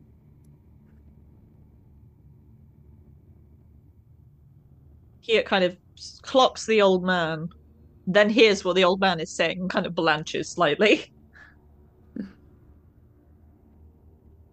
You said you wanted one? Yes, well. The Look, deal's a deal. We're both doing the world a favour here. Trust me. And she leans over and whispers to hear it. This man thinks he's coming here to bang one of my finest strippers. He's done nothing but a problem. It gets blood for the barrier, and it gets rid of him. I feel like we're both doing the world a favor at this point. He kind of hears that, and there's a moment where he kind of looks at you slightly differently, where it's not just I'm protecting this child and doing what has to be done in order to save the child, it's also you do seem he recognizes that you understand what's at stake here a bit more than he expected. Pushes Jimmy towards you, who kind of staggers over and is like, "Do you think I can eat that cloud?" And he's pointing at some moss growing on the wall. No, no, Han, that cloud is poisonous. I'll tell you what, though, when we are out of here, I'll find you a nice cloud to eat. Oh, you have muscles. He's now poking Tony in the biceps, being like, "Ooh." Yes, he's very muscular. So, Tony, keep this boy away from that thing. Gesturing at the pervert. Yeah, the pervert is definitely looking at the child, and no one is comfortable with this. I am uncomfortable. I'm uncomfortable, and I said it. My Zoom profile picture is very uncomfortable. Otherwise, so's mine. Oh, yours is very apt. Just yes, keep the pervert away from the child. Tony kind of leans over to you and goes, "I'm gonna take the kid upstairs. He shouldn't see this, regardless of how much he's going to remember." No. Thank you. You've been absolutely invaluable. I'll collect him on my way out. Tony does seem trustworthy, doesn't he? Yeah, he does.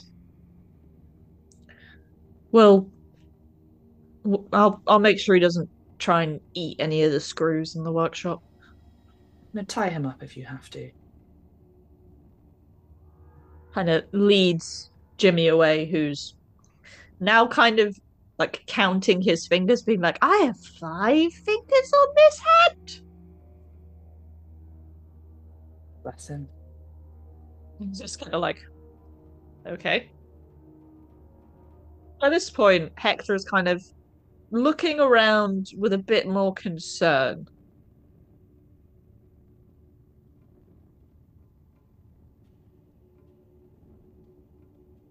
What's wrong? You seem uncomfortable. Well,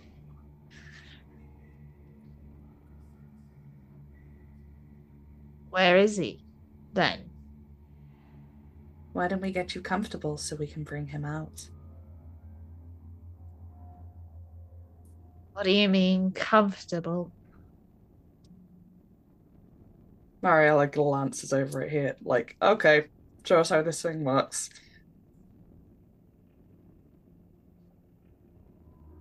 With a remarkable burst of speed, he kind of strides over to Hector, kind of taps him on the shoulder, and Hector kind of turns and he sucker punches him in the jaw. And you hear like a jawbone go. Yeah. And Hector kind of staggers and is very clearly dazed. So much so that Hiet can just drag him. As he's being dragged, Mariella, apparently a tiny bit of a sadist, goes, I told you to leave him alone. You've been warned many, many times. I'm talking about you, bitch. Oh, I'm the bitch now, am I? My fucking jaw, where are you taking me? Oh, why don't you sit back and find out? It kind of puts, like, kind of shoves Hector into the chair, and there's like a quiet, like, as some of the spikes that would go into the vertebrae at the back kind of poke him as he gets shoved down. And with practiced ease, he straps both arms, both legs, and then there's one round the neck as well. And then kind of glances across at you, and there's almost a look of like, there's a look of respect there. He does look over and goes, "Last chance if you wish to walk away." Not him, obviously, but, you know. I think it's best I see it myself. All right. And he kind of starts pressing.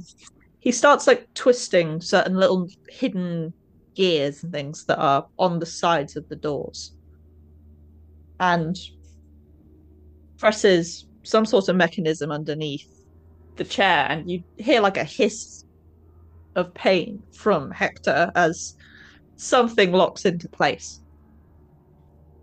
And in a very swift movement, muttering something under his breath that you can't quite tell what it is. You're not sure whether it's actually like part of a ritual or whether it's just him praying for some sort of forgiveness from his soul. He slams both the doors inwards.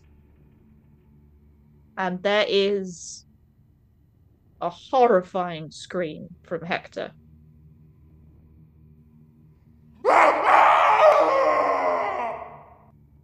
But it is a guttural scream.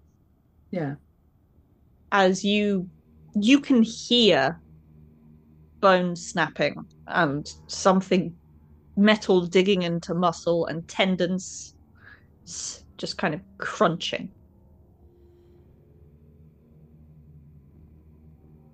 And everything, you see this trail of blood seep out and along, and as if drawn to the barrier almost, it snakes across and climbs up as if it's sentient, as if it's moving of its own accord. And you see it wiggle into the cracks in the barrier that were a lighter color. And there's just this almost painful heat that comes from it for a moment. And you see a wisp of something that, if you were more in contact with the spirit plane like Blake is, you'd probably recognize it immediately as a spirit. But it takes a minute, and you see it struggle and twist and then get sucked straight into that collection of cracks, and it all glows and stops. And there's almost a crumbling sound where here opens up the Iron Maiden again. And you look in, and it's essentially just a skin pile. So all the blood's gone, the muscles have been shredded, the bones have been crumbled into dust. It's just skin and various bodily fluids, where a perverted old man once was.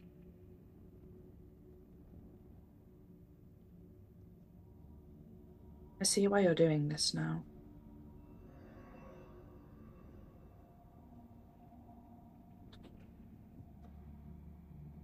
I don't like it. I'm not proud of it. I tried with my own blood for a while. He gestures with his hand that has the weird red coloration. But blood isn't enough. It's blood and spirit.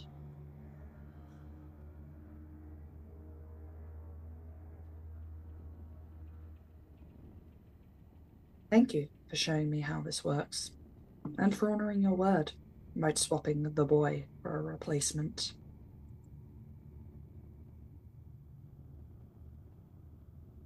Yeah, well, if there's anyone you're particularly attached to within these houses on the border, then potentially either get them to a new place or at least let me know, and we can do another swap if they get put up for this. I'd appreciate it if you didn't touch Lyra. Lyra... Small seamstress girl. Oh, yeah, she's a sweetheart. Always manages to fix the holes in my shirt from various things. I have a feeling this won't be the last time we cross paths. No, but in a way, I'm glad I ran into you, because at least I know it's not just me.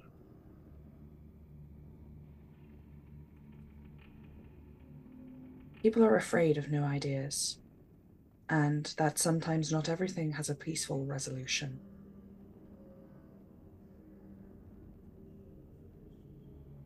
Yes, people act out of fear, which is why all these people along the border willingly send people.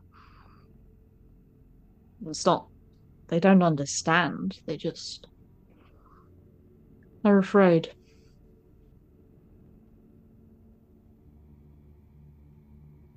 If I think of any names, I shall come back to you.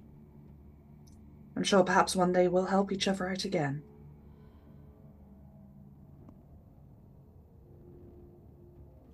Stay safe, whoever you are. You too, sir. And Mariella will leave. She'll collect Jimmy, and then she'll tell poor traumatized Tony. Basically, she'll give him some, like, I guess a tip? A decent tip? Like, buy yourself something nice.